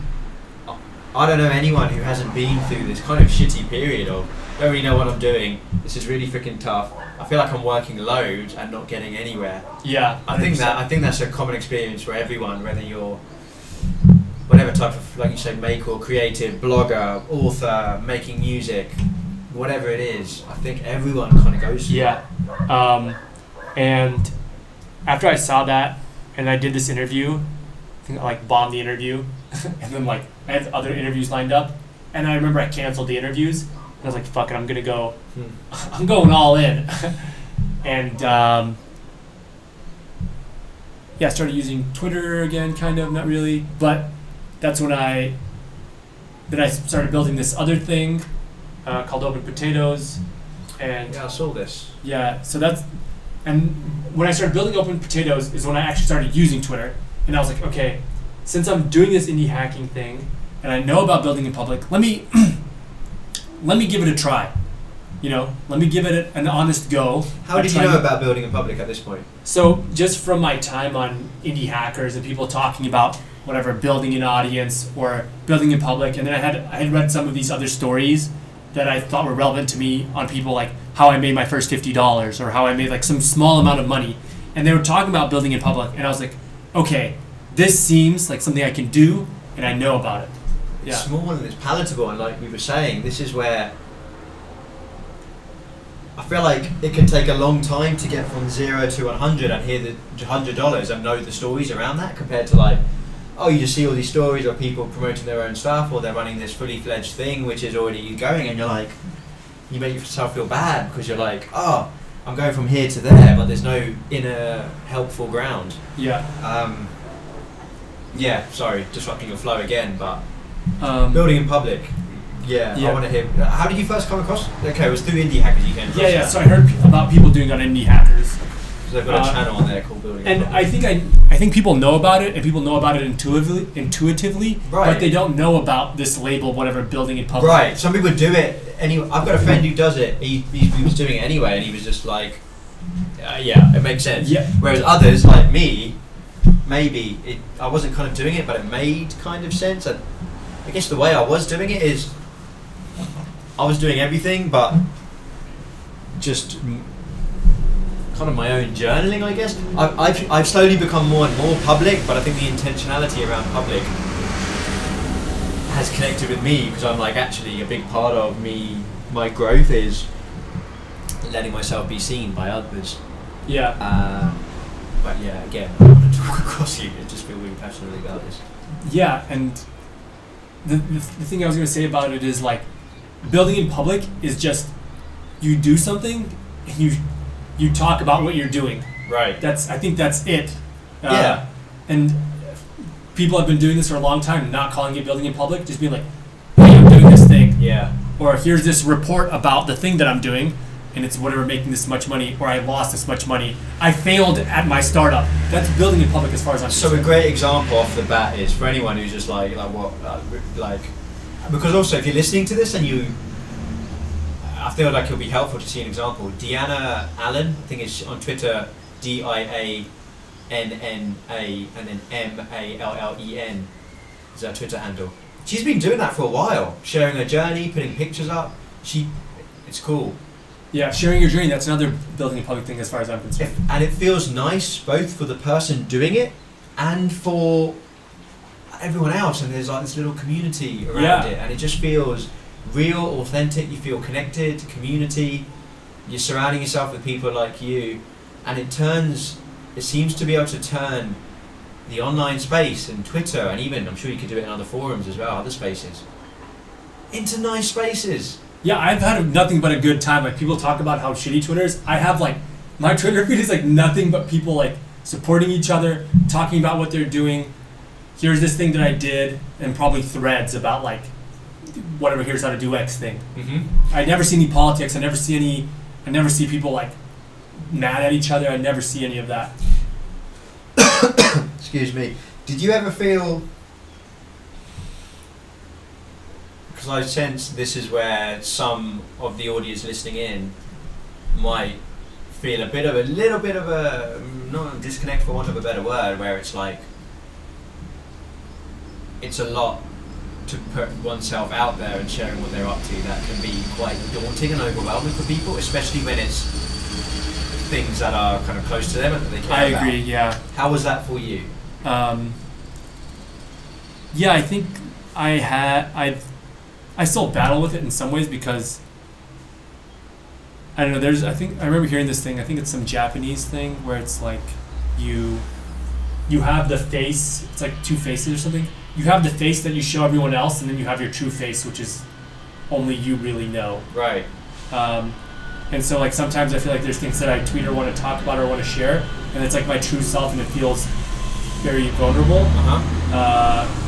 And sometimes I don't share those things, but I would say meditation. Yeah. And some of these other things, and kind of just thinking less and sharing more helped me. I don't know. It does. But off the back of that, and it does, and actually over time, I have experimented with what I share. A couple of podcast episodes ago, I read out my journal entries from my microblog, sharing what I'm up to here. You know, it's pretty personal, and there's other things I've talked about, you know, mental health and pornography and other things. Yeah. But what I would say is, I've got this huge thing about authenticity, and sometimes I put unnecessary pressure on myself, where I'm like, you know what, Jazz? There might be a part of your life and your story that you don't want to share, and this is where boundaries can be really important. And this is something else I constantly can struggle with, where it's like, I want to be authentic, but how much do I share? Like, do I share this? And like, this is where, like, for me, Instagram, I'm currently experimenting with Instagram. It's a challenge. I delete the app every time I post. I've not found a way of sharing my life on the go without it being too much for me. I need that boundary there where I can't share things live, especially when it's pictures. Even tweets, I like to sometimes reschedule and schedule. I'm still figuring that out, but I think the point I'm trying to make is, I think you need to find what works for you, and I think everyone needs to be okay with authenticity. And part of authenticity being true to yourself, and also being like, I don't have to share this part of my story, and I also never ever have to do that if I don't want to. Yeah. I found it useful to step more into my true self online and be like, this is what I'm doing, this is what I'm sharing, these are pieces of my life, I'm in Madeira, this, that and the other. But are there like really deep innermost parts, like vulnerable parts of myself that I've not shared online? Like, yes. Are there going to be things that I might never share online? Yes. And I think that's okay as well. So I just wanted to name that, because I think a lot of people can really give themselves a hard time about being authentic. 100%. And I just want to say, I think one thing that's super helpful to think about it is if you think about what you just said, like the things you shared, I think it's fucking awesome. And if I think about someone who I follow online or whatever, and I think about them sharing some really personal part about their life, it's like, maybe it resonates with me, maybe it doesn't. Right. So either I don't look at it, and if I do look at it, it's probably something that I really resonate with. Right. For example, like pornography addiction or something like that. If there was like, I don't know, someone that I really like, I don't know, let's say let's say I really admire Peter Levels, and Peter Levels read something about my struggle with pornography addiction. Like, I'm gonna read that, and I'm gonna be like, I'm the thing in my head. I'm not gonna be like, oh, what a fucking loser, like struggling with.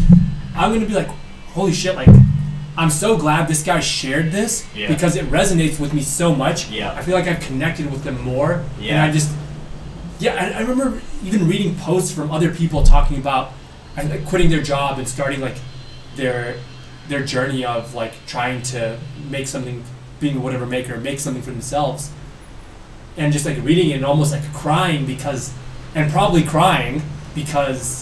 I have cried when reading some of these stories. Is like because there's so high. Because it's just like I see myself in this so much. that it's like, and it's like, I just end up liking the person more because of it. And I'm sure, I think it goes back to this. Any person with a face and a heart isn't gonna like shit on you for sharing something and being authentic. Yeah. Only some like, I can only think of some terrible person who would do that for whatever reason. I don't know why. Yeah, but a couple more things I'd have to add on that. So I journal, and my journal is for me.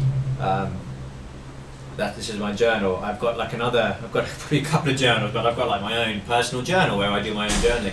I've got another one where I write posts and other things I upload for INF Club or my microblog, which I call my digital diary or journal. But like my own journal is for me. Yes, you can choose to share stuff if you like, but again, another super helpful container of like personal life stuff for you to share if and when you want to.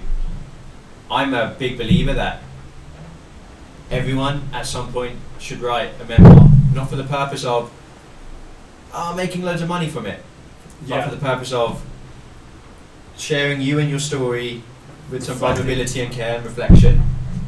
And there's something about putting that out there, whether it's online or whether it's, I don't know, I almost feel like if you really wanted to, you can just hand out copies to people in your life who you know if you wanted to, but put it online. I don't know, that rather than, I think in the moment I can like, I'm thinking about things that I might want to share one day about myself, whereas I might, there's nothing in particular that I'm holding back, but I might be like, you know what, a memoir, or more than one memoir, could be a real good spot for me to deal with some of those other parts of my life, which, I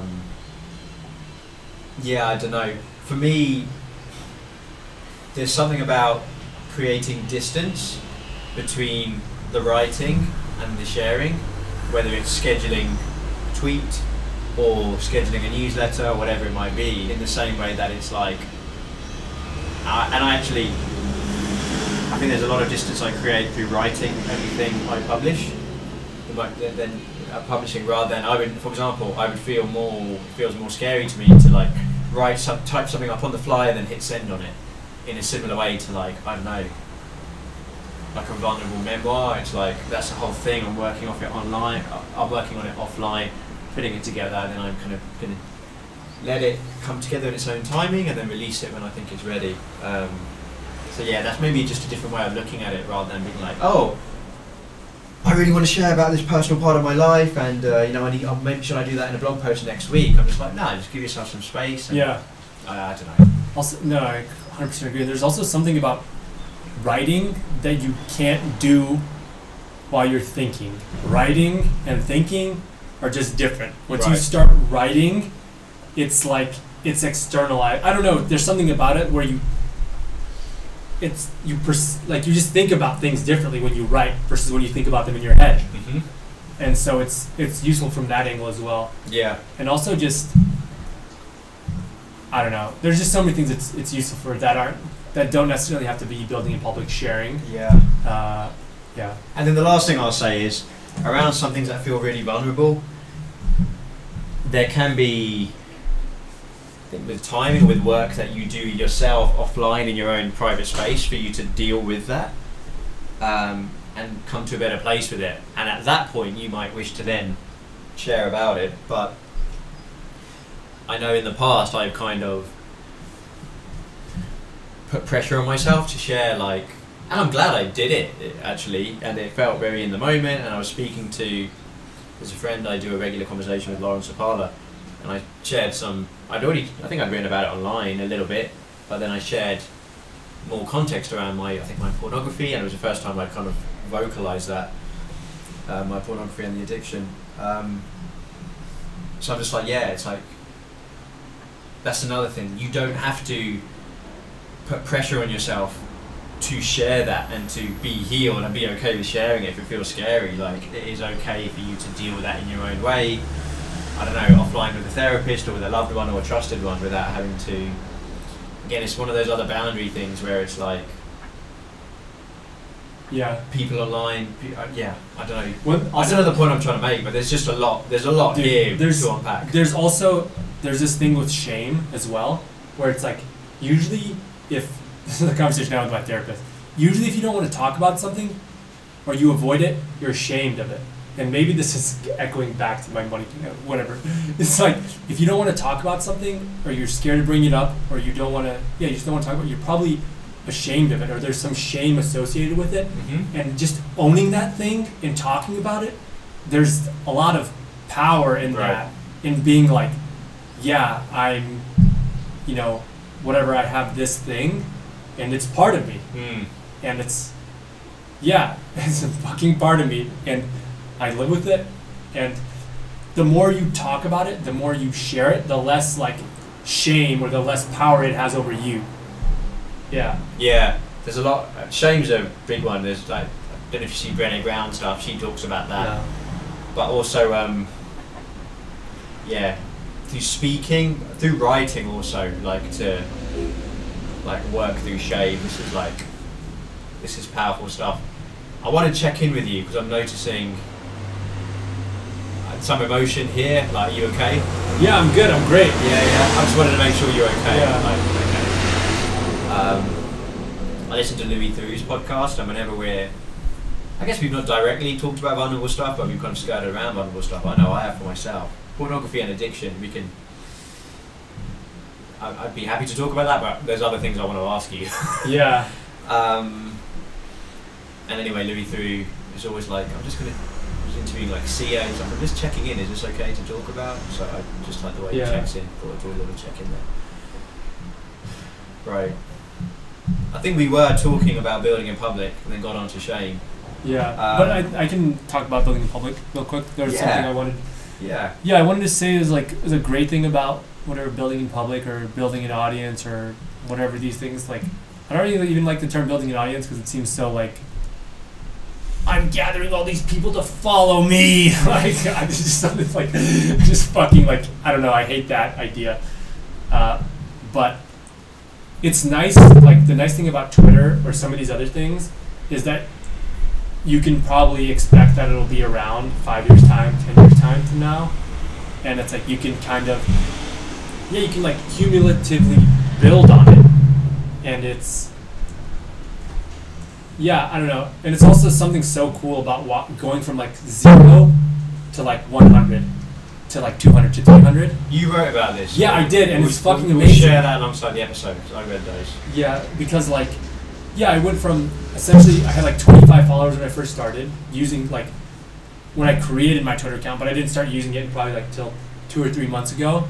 And when I started, I had like 25 people following me, and probably 1 or 2 of them were actually active. The rest were like people I knew in real life that I followed on Twitter that I was like, follow me back, and they like never used Twitter. And so going from like whatever those 25 to 50, I was like, holy shit, like this is crazy. And I don't know, maybe also the mindset of like setting small goals and hitting them has also helped me in a way, because my mindset isn't like,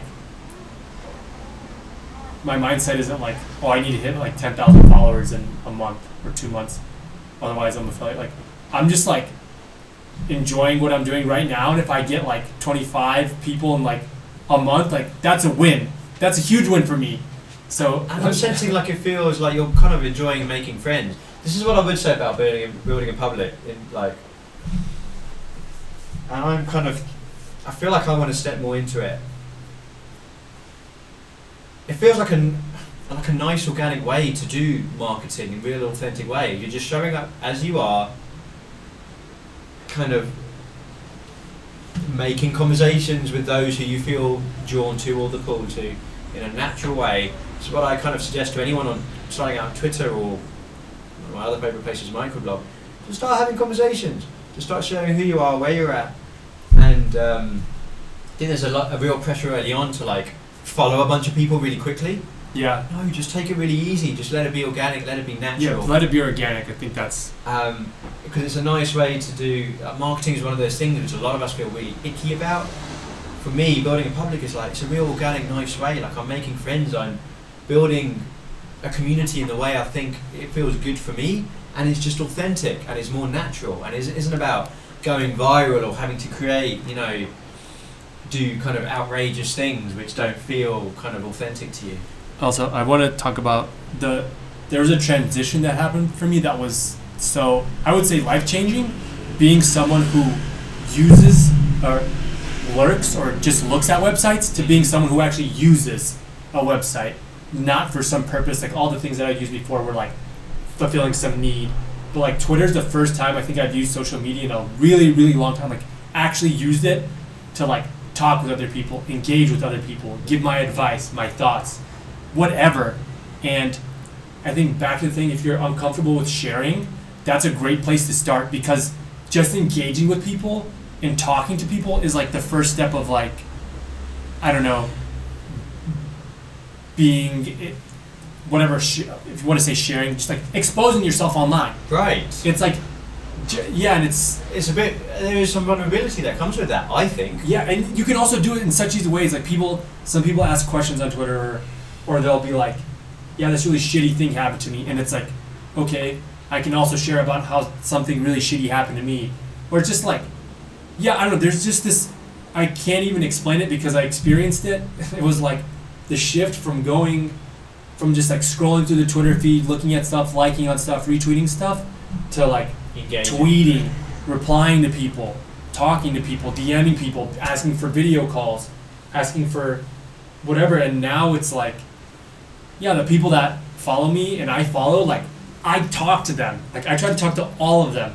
And it's like they talk to me. Yeah. And it's so crazy to me because like the way I'm thinking about it, it's so crazy because I had lived like whatever my whole life just using this thing like as like something to like dump my eyes into and just like read shit and hopefully like passively pick something up. But if you just talk to people and just engage and talk to people, it's, I don't know, it's crazy just the amount of shit that's happened to me on Twitter because I fucking talk to people. And I'll be really honest, I don't know if you ever had this. I had this notion of some of these people who did that, building in public, sharing what they're up to in the moment, and I'm just like, part of me was like, they're annoying, they're just self-promoting, they're marketing themselves. And that actually, I want to name that because that took me away, and I think that said more about me than it did about them, first of all. But I feel like other people might feel this way, and it took me away from actually, because recently, I don't know if you've seen, even the last couple of weeks, I've been a little bit more active on Twitter, trying to experiment, and even doing that, I'm like, I'm kind of being one of those annoying people that I said, and I'm like, no, that's just me, that's my perception. People don't have to follow me. They can even mute. They can do anything they want. That's not. They can unfollow you. They can unfollow me. It just feels much. I just wanted to name that, and I just want to say like the benefits of me kind of putting that to a side and just being like, let me step into this. Let me start interacting, engaging. It's been really worthwhile. Really nice segue into how we met. We kind of mentioned it early on. Yeah. Because do you want to share? Shall I? Do you think you can do it more? We hold hands and say it together. Yeah, whatever works. You'd written a post on Instagram. You'll probably be better at explaining on Indie Hackers. You spend a lot of time on Instagram, huh? Yeah, right. Apparently, I think you might be able to add more context. Yeah, pretty much. I was looking for a mastermind group on Indie Hackers because I just thought having a group of people that I could talk to my problems about with more closely and kind of look at what they were doing and what was succeeding for them would be great. Like I could talk about kind of like building in public, but just like a smaller version that's more personal with people. Yeah. What I was looking for. And yeah, you were one of the.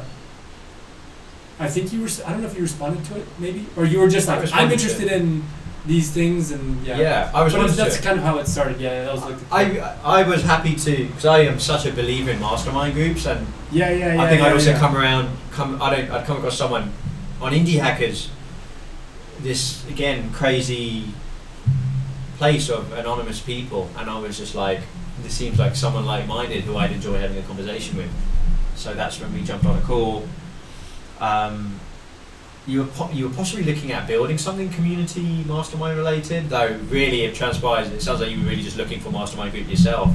Yeah. I think, and you've sounds you kind of like filled that through the Building in Public and also Public Lab, I know you're a member of, which kind of Kevon is really championing this whole Building in Public movement and also bringing people together and sharing their stories. But I would still say, like I have done, yeah, find a group of people you can meet with over video. It is life-changing. You're the average of the 5 people you spend time with. It's an even deeper version of what you're experiencing right now with Building in Public, so I would wholly recommend it. And then we ended up in the same place out here. You've been doing a little bit of nomading. So just quickly, do you want to share where you've been since San Francisco? Yeah, so when I left San Francisco, I went back to Iowa, lived with my parents for like 6 months. Don't recommend living with your parents for longer than a week. And then I went to Atlanta after that to visit a friend because he was like, I think he was just like, come to Atlanta, like let's hang out. And I just love the guy. And we just have a blast every time we're together. And so I went there for a month. And after that, I went to Serbia. I was in Serbia for like 2 months in Belgrade. And then I was in 2 months, and I went to Croatia for a month. And then when I was in Croatia, that's kind of when we talked, and I was like, maybe I'll go to Madeira next. Yeah, because I found out you were doing nomading in Croatia, and I'm like, I'd kind of done a month stint in a co-living space in 2019. For those who don't know, it's like co-working, where you also live together in a community. And I wanted to do the same last year, and then COVID happened, and I stayed put. And then I was looking for somewhere close to home with good weather, kind of nature, beach. Madeira ticked the right boxes. Well, I came across Madeira and the Nomad Village through like a podcast that I listened to called That Remote Show, just to get some inspiration. And I was like, this sounds perfect. Ticks all the boxes in terms of location, and there's an actual conscious community there. Like, yeah, I really love to travel and I love my own space and do my own thing, but people and community are really, and connection is really important to me. And I don't know about you, but I chose really well because my experience here has been about as awesome as it could have been. I went in I shared a house with 6 people, which was interesting, but I went with it. It could have gone one of 2 ways, and it went in a really awesome way. So yeah, it's been great. I don't know how it's been for you here. I feel like it's been No, good. it's been good. Definitely hasn't been bad. I don't have any complaints really, except like my loss of sleep. But like, yeah, I've met some people that I really liked, and yeah, I mean, I got to know you a lot better, which was like, I don't know. I think that's probably like, it's good enough. Like, just because I have such a better relationship with you, I think the trip's been made. Yeah. In a way, and yeah, I don't know. Just also, when I was in Croatia and Serbia, I wasn't really meeting a whole lot of people. So just being around people again has been awesome. And then, and then also while I've been here, it's been a good place to work. And I don't have any complaints. I'm just rambling now. Yeah, no, it's cool. I feel the same way. It's because there's some people I've met online in different ways through Twitter or podcast conversations, and I'm like, I really hope I get to meet you, but I just haven't. I've been in mastermind groups where because in person so much. Life is meant to be experienced in person. And we've had a bunch of conversations here, from everything from indie stuff to writing to being creative to leaving our jobs to family backgrounds and all this stuff. So yeah, it's been really cool, and we're looking forward to spending. Tomorrow we're leaving for Porto, as we're recording this, Porto Santo, little island. That's today. We're going to get our antigen test. We're going to go there. There's like I think 15 or 16 of us across 2 houses. We're in a smaller house, so I'm looking forward to that as well, because I'm off in a couple of weeks. I know you're here till August, is it, before you head back? Yeah, Time of recording. I fly back to this. I fly to Lisbon, and then I fly from Lisbon to Atlanta. Going back with that friend, actually. Okay. Yeah. Yeah, maybe the one that you gave a shout out to earlier? No, Eric, no. He's in Mexico City. Okay, got you. But I think I might go to Mexico City. Yeah, you mentioned Mexico's location. That'd be cool. Yeah, also, shout out co-living. If you have the opportunity to do co-living. It's a really nice way to ease yourself into... it can be such a good experience. Like, I you think meet so many people. And like, for anyone listening to this, there's a lot of other kind of... I think there's a lot of people listening to this who are like, I need my own space and I'm sensitive and I absorb stuff from others, kind of introverts, highly sensitive people, creatives, but I also really like connection, like meaningful connection.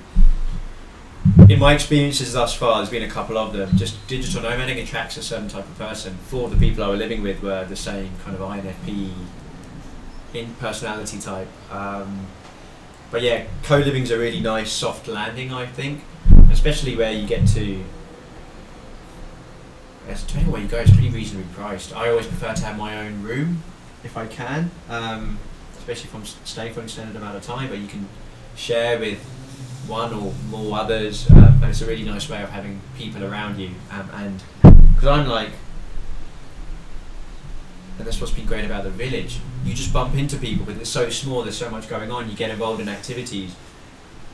By being around people and just having conversations, connection will build. So yeah, shout out to co-living. Yeah, and also I would say like I would say I've had trouble making friends as an adult in a way, which is weird because school was so good at that like repeat contact. Right. I could see people over and over again, and like for me it takes time to build a connection. I think it's very rare that I have like one conversation with someone and I'm like, us. So it's like, it's so good at building, maybe you might not meet friends at co-living, but it's such a good way to have a social life with very little effort that you can always opt into, because I think I've talked to you about this before with you or someone, where it's like, I'm totally cool with being alone for like 2 weeks, but after 2 weeks, I want to like be around people again. Right. There's something that's very like, I want to be around people, I want to talk to people. I just need to be around people in a more meaningful way. Yeah. For me, and co-living does that. It does that for you. For me, like I was sharing a house of 6, and I was being, I guess, more sociable just to get to integrate myself. I know you were being, certainly for the first couple of weeks before perhaps finding more of my regular rhythm. But yeah, it gives you the option to have that to tap into. So otherwise, it can be difficult and lonely, and you can get in a spot where it's like, I'm actually feeling quite isolated, which always happens after a certain amount of time. So yeah, like I said, I've been living with 6. I've been living now with a smaller house of 3, which is where we're recording this. Co-living is cool. And I would also say, from that time in Tenerife, shout out to Hannah and Adik, Anne, who runs the spot, Emmanuel and Katia. Here there's a bunch of people who I've mentioned in my microblog post as well, micro.blog/Jasraj. I've been documenting my journey here.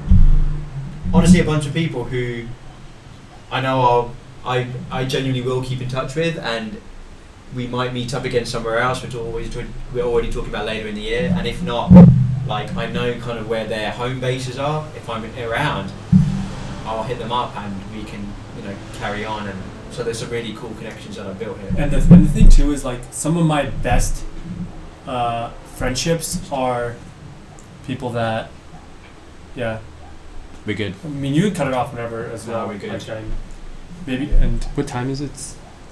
Okay, 1:15. We're not cutting off when we talk about war, because I know that's the. I mean, even if we don't talk about it, I'm cool with it. Like this, I've had a lot of fun. So. I'm not cool with that. I want to hear about it, and I also know. It's important for you to share what you're working on. It might be the most difficult thing you've had to talk about. Maybe, yeah. Not to name that and add that, but I just wanted to name it. Yeah, I just wanted to say like some of my best friendships have been like me keeping up with people, just like people I genuinely care about and people that I spend a lot of time with. Like, I'll name 2 friends. They're just names to people listening, but there's this guy Raj and there's this other guy Jose, and so So for example, like these are just, there's other people that I do this with as well, but these are just two that came to mind. For example, Raj, me and him, when I was in university, we spent a lot of time together. So we were like studying together. We were like together every day. We were pretty much a couple, dude. Like we were always together, always studying, always, and that studying turned into like just like talking and getting to know each other. And yeah, we were just like, we spent so many hours together at university that even after we left, like we still keep up, we still chat, and it's just like a great friendship. And this other guy, Jose, I actually met when I started working my first job, because I came in with a cohort of people, which is awesome, by the way. If you ever come into a cohort with people, it's just like also just another amazing way to meet people. For me, like the stuff, there's a lot of like courses I've paid for, which is like content and cohort. I've stayed around for the cohort, even if the course content is a thing. But I'm like, the cohort and the community has done more for me than the content itself. Yeah, and me and him were just, I think just from the first second we were on the same wavelength of like, one of those probably like rare people that I just meet for like the first, second time, and I'm like, oh, we're both idiots. Like, great, me and you are gonna be like good friends. Even me and him don't text a lot, but like like one of these friends, like I could text him like, hey, can I come to Atlanta? He's like, yeah, come, let's go. Like, and so just I'm even getting excited talking about them, but I forgot where I was going with this.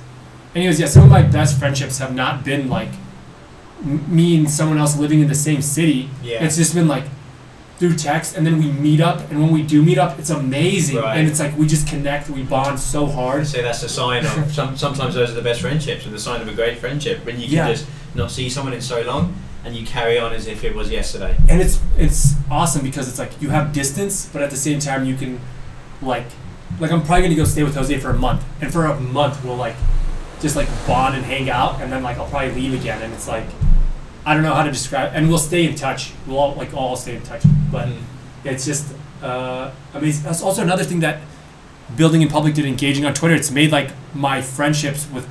I'm more eager to like keep up with people. I didn't keep up with people before because I was like, this is kind of weird texting this person that I haven't said anything to in a while. But now because I talk to people all the time on Twitter, like I have no hesitation in like hitting someone up that I haven't talked to in like 3 or 4 months. I'm like, hey, how are you doing? You want to jump on a call? Yes. Do you want to just talk? Like, how are you doing? Like, and it's made it so much easier. Friendships get weird in adulthood, and I actually do think as men, I do think we have a harder time with this. Personally, just in terms of, I don't know why that is, but I think maybe for everyone, like you say, after the structure of school and college where you just kind of bump into people. Always around people the same age and always... But the great thing about adulthood is you get to choose and be intentional about it, but it does take that. Yeah, you've got to reach out. And when I left corporate 5-6 years ago, I realised I had no friends, and I was like, I actually need to become more intentional by reaching out to people. Then I had a mastermind group which really helped, and I'm now fortunate in that I've now cultivated friendships and regular kind of, we'll keep in contact on kind of messaging, but ideally just checking back in. And I make it, there's like a handful of people where I'm like, yeah, I can check in with that person, and even I'm going to go, when I go back home, there's like a couple of people I didn't see for a while because of the pandemic, and a couple of others closer to home. But it took intentionality and reaching out, and friendships are a whole other question. Also community, like, just so important. I don't think I've ever had a community that, like, even an online community until I started building in public, and it's kind of like an outlet to meet people and get to know people, and I never really had that without whatever co-living or one of these other things. And surrounding yourself with people like you as well. Yeah. Doing this crazy creator, maker, creative journey, whatever you want to call it, right? We're kind of odd. There aren't. In the world, we're the minority, and in my kind of life, like I've had to really consciously still surround myself with those people just to make me feel a little bit less weird and help me feel more connected and learn things. Like I say, magic happens when you surround yourself with like-minded people. I've definitely experienced that, and it feels like you have as well. There's something so valuable about being around people who are doing the same thing as you. And one, you just connect because you're both kind of doing the same thing, and then two, it's like, I don't know, there's just something super valuable about it. Yeah. Right, let's last but not least talk about like Warp and like, yeah, just over to you really. You can share what you're up to, how that's going, like what your days look like, because I know you're doing something interesting in terms of alternating days in working on it. Yeah. Let's go there. So, yeah, I pretty much like. So I'm actually thinking about changing the name. Like, ever since you were like warp. You're saying it's super weird. I was like, I've never heard someone say it like this. Why is he saying so weird? Maybe I should change the name. Because you said warp. I thought it was warp. Yeah, what is I don't know if warp. Was it warp? No, it's supposed to be like warp, like with an A, but that someone bought the domain. So I can't get it. So it's WWRP currently. Yeah, so I made it WWRP instead of WARP because I thought people would say warp, but obviously not. It's fine. It's okay. But like, yeah, I don't know. What should I talk about? Why I started building it and like, or just what it is? Yeah, let me give you better prompts rather than be like. I can go. Yeah, I know you can. I can just start. Yeah, I'll give you.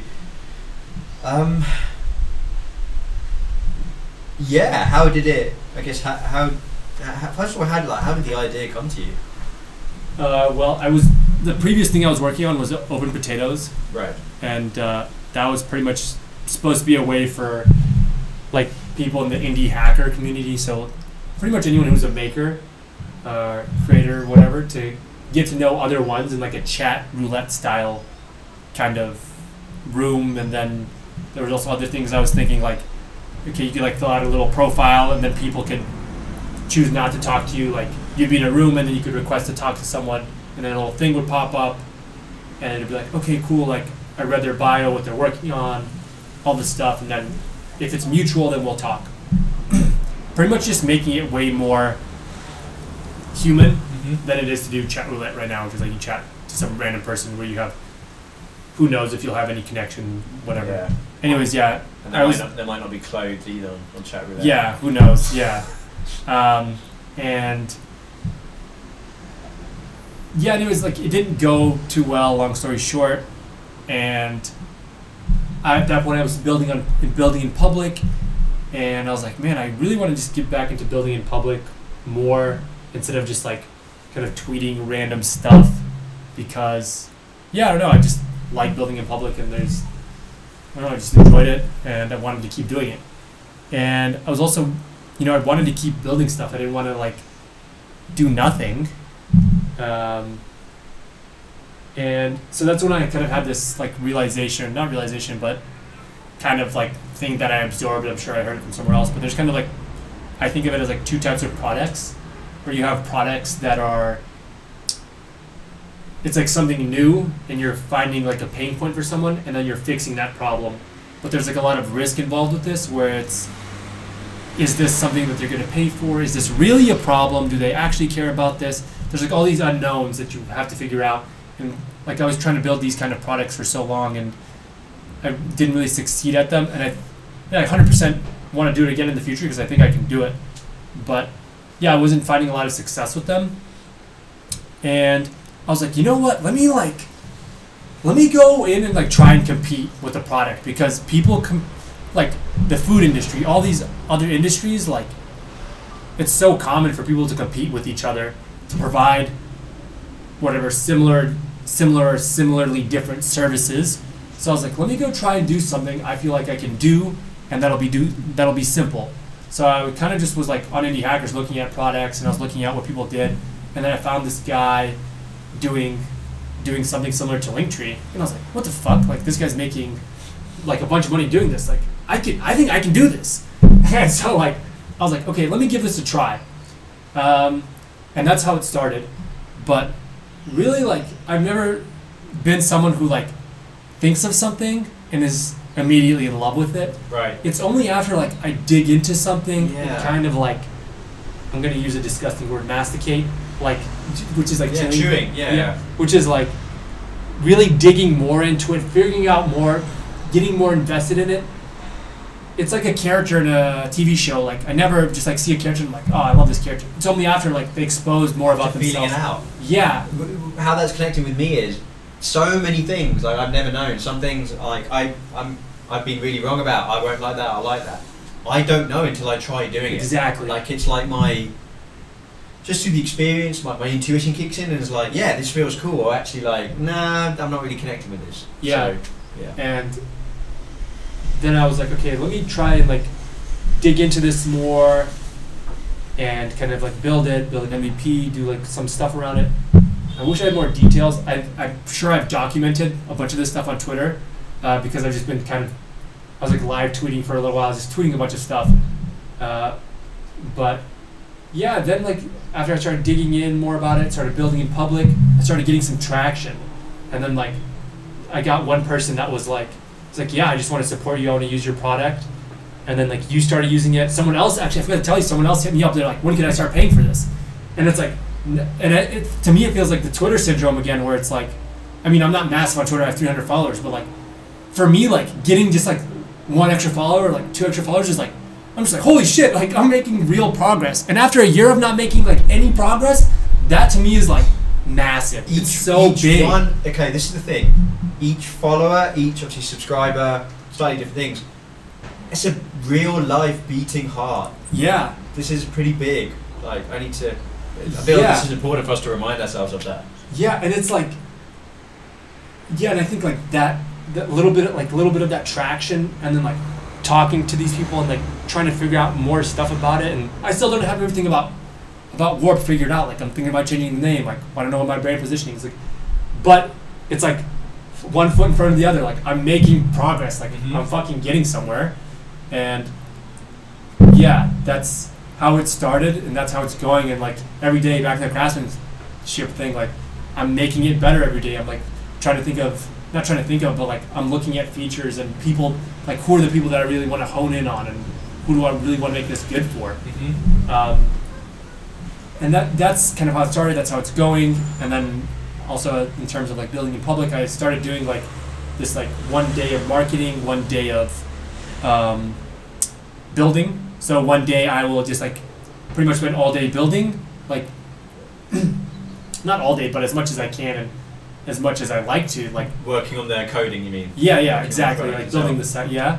And then the other side is marketing, and I don't even look at it like marketing because I feel like I've found things that I like to do that are just that I think will work for me or that I'm going to experiment with that I like doing that don't feel sleazy in any way, and yeah, just doing those things, and yeah, just every day doing those. And I think honestly, the effect is over like, I don't know, the next 3 or 4 months, like I think I could be in a really good place with this, especially with the way it's going, and like when people start using it. And yeah, I don't know, yeah, that's pretty much. Oh, and yeah, I guess Warp right now for anyone listening is, so it's an alternative to Linktree, and if you don't know what Linktree is, it's one link, and then you can put it in like your Instagram or your Twitter profile or your other social media kind of places. Even your signature. Yeah, so people can find like whatever, all the things related to you. I know it's really good on Instagram because Instagram only lets you put one link, so they can go to that link and then they can find, whatever, your blog or the things that you wrote or your website or your email or whatever you want to link to in it. And yeah, I hope that kind of gets it together, sums it up. Yeah, well, to give a real life example, if you go to www.rp.link/INF club, I'm currently using Warp. And I can, what's cool is just seeing you kind of here, and we work some days from the co-working, and I've seen you around. I know you go to the co-working most days, but you also go to coffee shops. And I see, obviously, because you're building a public, what you're working on, and And then I remember, like, just the other day, I was updating the page, and you'd said, like, you were kind of changing it, and I was like, oh my god, I can highlight this link now. Like, I wasn't expecting like such a change so early on, and I feel it's really cool that I feel like I've got into it so early on, because I feel like I'm seeing the real infancy, and there's like a lot of kind of different changes that you're thinking about and are coming up, and like you were showing me some of the prototypes. It looks really cool, and I know there's other people listening to this who are also creatives, multi-passionates working on different things. If you've not got one of these all-in-one place links, you should really think about it. If you want to support an indie and a nice person, and you just enjoyed this conversation with Sasha and it resonates, and you want to support him anyway, check out what is right now warp.link. But obviously, if that changes before this episode goes out, I will convey and communicate that. You also don't need to, because what I can do is I can just redirect it to the new site. Or they can, I mean, people can check you out on Twitter. Yeah, that would be better. Yeah, because that's, I mean, you've said yourself, Twitter's going to be around for 5 or 10 years. I know you're going to be on there for that time, I would have thought. Yeah. What's your Twitter link? Oh, my Twitter is at Sasa Cocic, but so that's at SASACOCIC.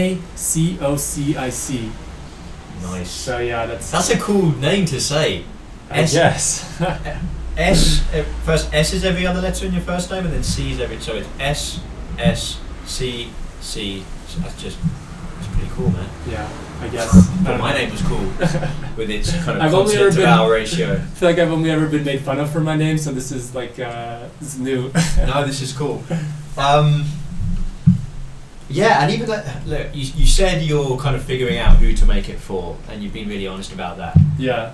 Do you have a sense of who you do want to make it for? And I know I'm giving you a bit of a nudge here because we've talked about this, and I'm like, these are the people I feel like you're passionate about. Yeah. So I know you don't want to overcommit and say what's not true, but also just speak your truth and who you're passionate about helping the most. Yeah, I think the people that I'm most passionate about helping are kind of people like me, and kind of in the communities that I'm already in, which are people that fall on this like maker, indie hacker, whatever, blogger, writer, just anyone doing their own thing. So people like me too? Yeah. Yes! That's awesome! I feel like I should hire you as like a marketer, dude. Like, I feel like you're doing such a better job at selling this than me. Like, I'm so timid. I think that's what happens from when you're speaking about your own thing. Like, it's like, so yeah, that's not, I'm happy to be your, what do they call it? Cheerleader, what's the guy called? Spokesman?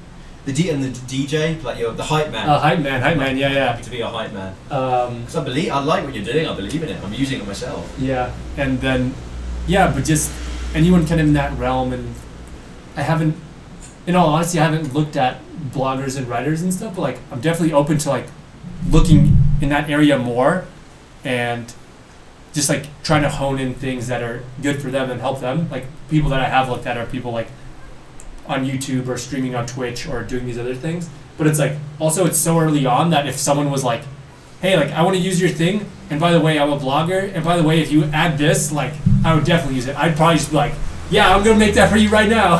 Right, so here's the thing. I'm gonna be super selfish here. Like, this is still early enough days for anyone listening to this. Like, if you can get even a small handful of us to use this, I feel like we can kind of shape, because it's being shaped right now by who the users are, and we're kind of, I don't know, going on the universal intuitive journey of, okay, this people is attracted to it and they seem to like it, let me concentrate on them. Other writers and bloggers and like other coaches, like if you would like to use it, whether you're using Linktree, so I was actually using Linktree and I switched, but you might not have that yet. You come join me on it. Check it out, and like I said, if it resonates with you, jump on it. But also, please get it. It's cool. It's good to have a link all in one place. Also, and we can get Sasha to kind of tweak things in ways that we want it to be tweaked. So let's make this happen. Yeah. Also, I have I forget how this is related. I guess I have a newsletter for work that I started doing. Right. And so like pretty much that's me talking about the progress and just like anything else related to it. I was going to relate it to this some way, but now I'm just like, I have a newsletter. I'm so glad you mentioned that, because how have I not asked you about writing? Yeah. You've been doing some writing. I saw you posted a retrospective. Yeah. Would you call it writing, journaling? Let's talk about writing. How have we not talked about this? Yeah, so, I mean, so I would say I do a couple different things. So I started, one of them was just like a brain dump. When I'm feeling something, I'll just like, okay, let me open up a Notion page and I'm just gonna like knock out what's in my brain right now. So I did that recently, and then I actually talked to you about this, but like, I also wanted just to write about kind kind of my life experiences in deeper ways. But how that relates is I did a retrospective, and the retrospective is like, what did I do this month? What are my goals for next month? What happened? And these kind of things. But I also just want to dig deeper, like do some writing of like digging deeper into what happened and what I'm doing in my life in general.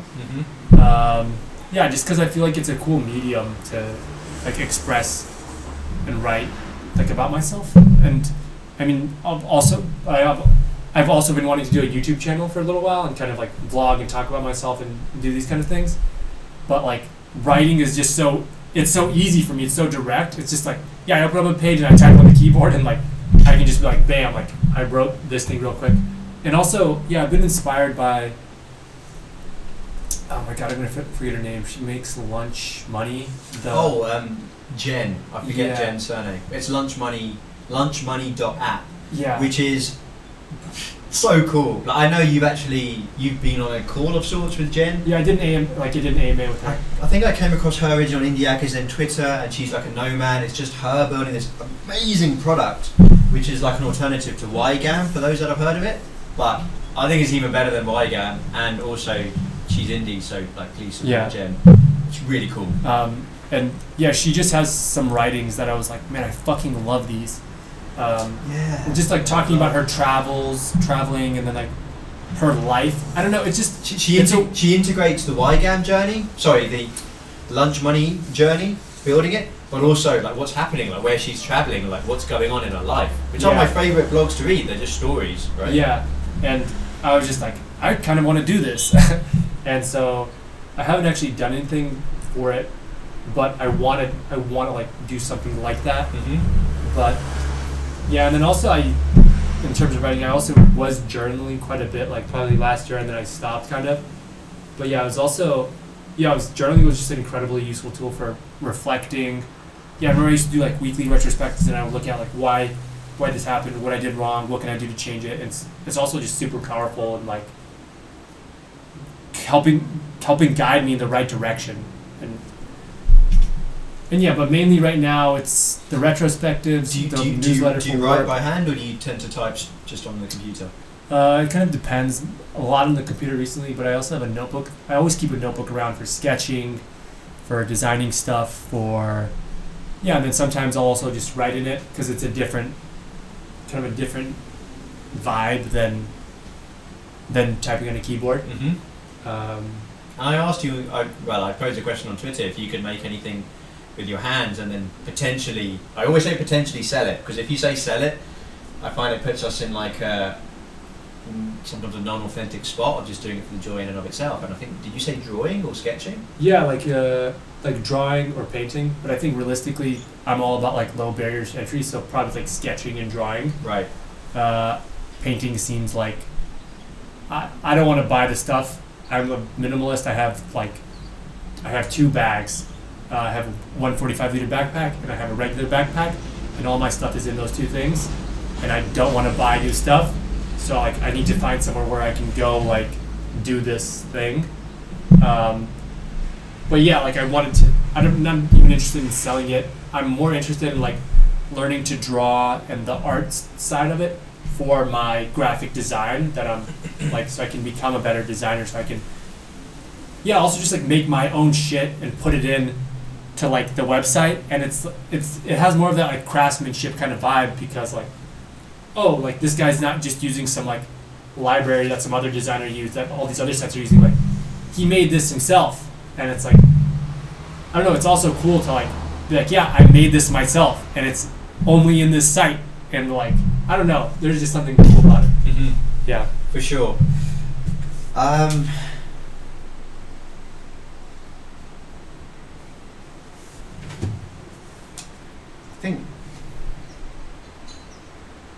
think that's it. I feel like I could have asked you more about your writing stuff, because I've seen you. And when I say writing, I feel like this is good place. We've been talking for my brain is like, listen, we've been talking a long time. I'm already thinking I've not done this as yet, but I might split this episode into 2, because it's been so long, into 2 parts. Yeah. But just real quick, feel like I've said that for the 10th time in this conversation. I feel like the writing you do, like building in public, is almost daily journaling, daily writing.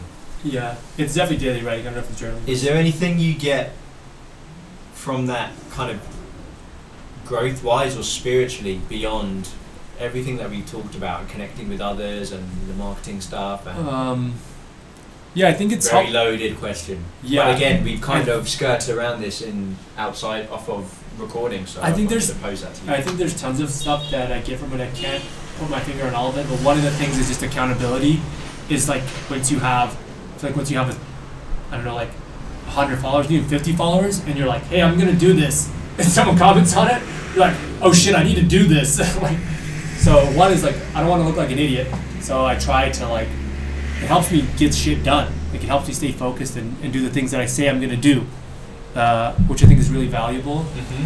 Two, I think another thing that kind of Twitter's helped me do is be more succinct in my writing, which is like, because the character limit, I have to be much more direct, and it's helped me cut out a lot of words and cut out a lot of like stuff in my writing, because in the US they would make us write essays and things and it would have to hit this word limit, and I think it's fucked my writing, because I'll always be like, just, really, and I'll add in a lot of these filler words just to get, you see? Mm-hmm. Just to get the thing out, right. You know what I mean? So it's, yeah, I think it's helped with that. Have you ever done like prompted journaling, like 5-minute journal or daily greatness? Have you heard of those? No. Okay. Well, maybe you might have told me, I just forgot. Yeah. 'Cause you are always telling me about stuff and I'm just like, just in again, one ear out the other. I'm getting a sense that you might enjoy doing that, because beyond doing what you're working on, it gets you to prompt things like, you know, what am I grateful for? What went well today? What could have gone better? That sort of stuff by hand, like in the morning or before bed, like 5-minute journal we ask you some prompts before, like you keep it by your bedside, a couple of minutes in the morning when you wake up, a couple of minutes before bed, like a check in and a check out, like by hand. So you might be into that. I'll remind you of that when we close this out. Yeah, I think that could be actually pretty useful. I feel like you'd be into it. Yeah, I'm definitely all about the like personal growth, thriving kind of thing. Yeah. Reflection, yeah, absolutely. Okay, let's just in one more place say your link for Warp, your Twitter, and your newsletter for those that want to sign up to it. Yeah, shit, I don't even know the newsletter. If there is a link for that. Okay, there is a link for it, I just don't know it. Maybe I can put it in the description or whatever. Yeah, we'll do that for sure. Yeah, Warp, so if you just go to wwrp.link, it'll pop out there. You'll see some poorly made landing page, most likely. But I'm working on it this week, so it should change. It'll look nicer. And then, yeah, my Twitter is at SASA COCIC. Mm-hmm. And then I have an Instagram that's SASAC 3000. That should be in the link as well. And then, yeah, I think and then I have the Warp newsletter. It's somewhere on Substack. It's always going to be free. I just use Substack because it's easy. I feel like by the time this episode goes out, there might be a place to, and we'll also share portfolio landing page for yourself if you have one by then. We were talking that it's one of those. Oh things. yeah. I wanted to do that because that's where I kind of wanted to put my writings, and yeah. So I've also wanted to do like a personal newsletter, because one thing I learned from I just enjoy writing about myself and sharing more and more now, and it's like just something I want to do. So I'd say your Twitter's, as well as Warp, the Twitter's the safest link, because that's where you're gonna. It kind of feels like your repository for everything that you're. Oh yeah, I can use my Warp link. I'm an idiot. Yeah, if you go to www.rp.link/SASACOCIC, you will literally. Yeah, it's also my Warp link is in my Twitter. So if you just go to that, you can find all the stuff. I need to update it because I haven't updated it. But I love that, like that. Yeah, you're solving your own problem with just that one link. Yeah, I didn't even realize. There you go. I just wanted to quickly say, Sasha's doing himself a disservice when he's talking about Warp. Like, it is early days. You've been honest about that, but I'm using it. I'm comfortable using it. It's already improvements have been made, and I feel like I've seen enough of what you're planning next in terms of different colours to be like, this looks pretty cool. Yeah. And I'm supporting an indie. I know Sasha, like, this is just me, so I just wanted to add that because you weren't picking yourself up enough. Yeah. My liking. I guess one thing that I can say is like, if it's shitty now, it will be way better in like 1 month or 2 months. And the great part is like, if you just message me on Twitter, my DMs are always open, And we're recording this on the 14th of July, just for context. So whenever this episode goes live, likely in the next month or so, I reckon there'll be even more changes. So check it out for yourselves. Yeah, or just if you just message me and you're like, hey, I don't like this thing, or could you add this? Like, I will definitely try and because one thing I can do way better than Linktree is listen to people. Like they can't really listen to people because I have so many people. But I can like sit there and listen. Mm-hmm. So if you just message me and like I don't like this or I don't enjoy this part or can you add this, I'll definitely listen to it. I'll get back to you and I'll try to do my best with. When I say do my best, like I feel like I'm doing a lot and I can do more. And I'll just like try and fix that thing. But if it's something like your UI is garbage, it's like that might take a little bit more time. So it's like I just want to give people like realistic expectations. I'm not trying to like absolutely. Yeah. What you see is what you get with Sasha. Authors, bloggers, coaches, creatives, multi-passionates.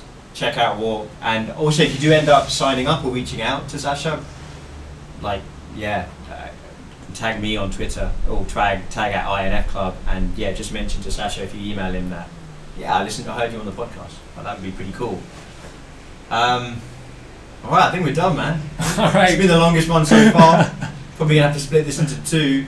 But I told you before we recorded, because I know you and we've talked about so many different things, this one would be a little bit longer. I also just get really excited to the extent that I have to sometimes remind myself that there are people also listening in on this and like, am I having too much fun here? Like, I've got to think about the audience, but thus far the feedback I get is people enjoy the tangents and just feeling like they're kind of listening in with a coffee or like a little blanket, just listening in on our conversation. And this felt real. This was really cool. If not, it was awesome. Yeah, it was awesome. Really enjoyed it. Sorry, I'm just gonna have more ideas, but we can end this whenever. But I was just gonna say one thing you could do is like, two things. One is like when we first started, it was like you get used to this very fast.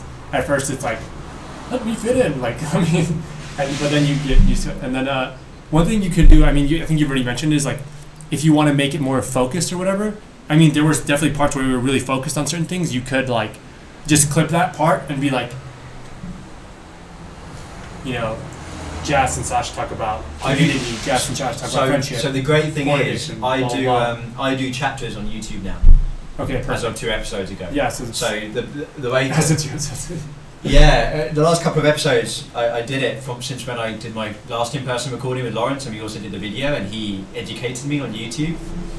I don't think you can do that on the podcast. Like, if you just got to listen to all or nothing. You can still, in the description, put markers, and people can physically do it for themselves. But I tend to just on the podcast, you can listen to it in its entirety. If you want to dig out bits, jump on YouTube, and you can click on the appropriate chapters, which I embed in the conversation. So Alright, perfect. People will find a way to enjoy it in its entirety, or if they're like, oh my word, 3 hours with these guys, let's actually just dig into those specific bits. Yeah. Thanks for doing this, man. Yeah, it was fun. I'm going to hit pause. I'm probably going to get something to eat because I'm kind of hungry starting now. As well, Alright.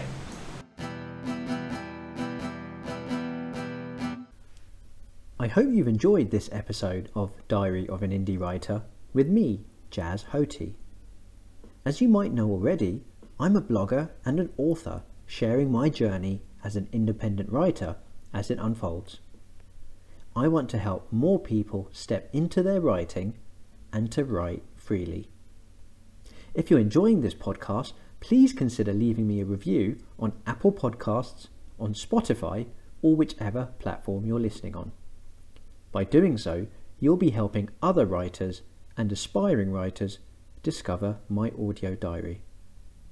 And you might also wish to check out my blog, aka my written diary, by visiting www.indiewriter.net. I appreciate your support.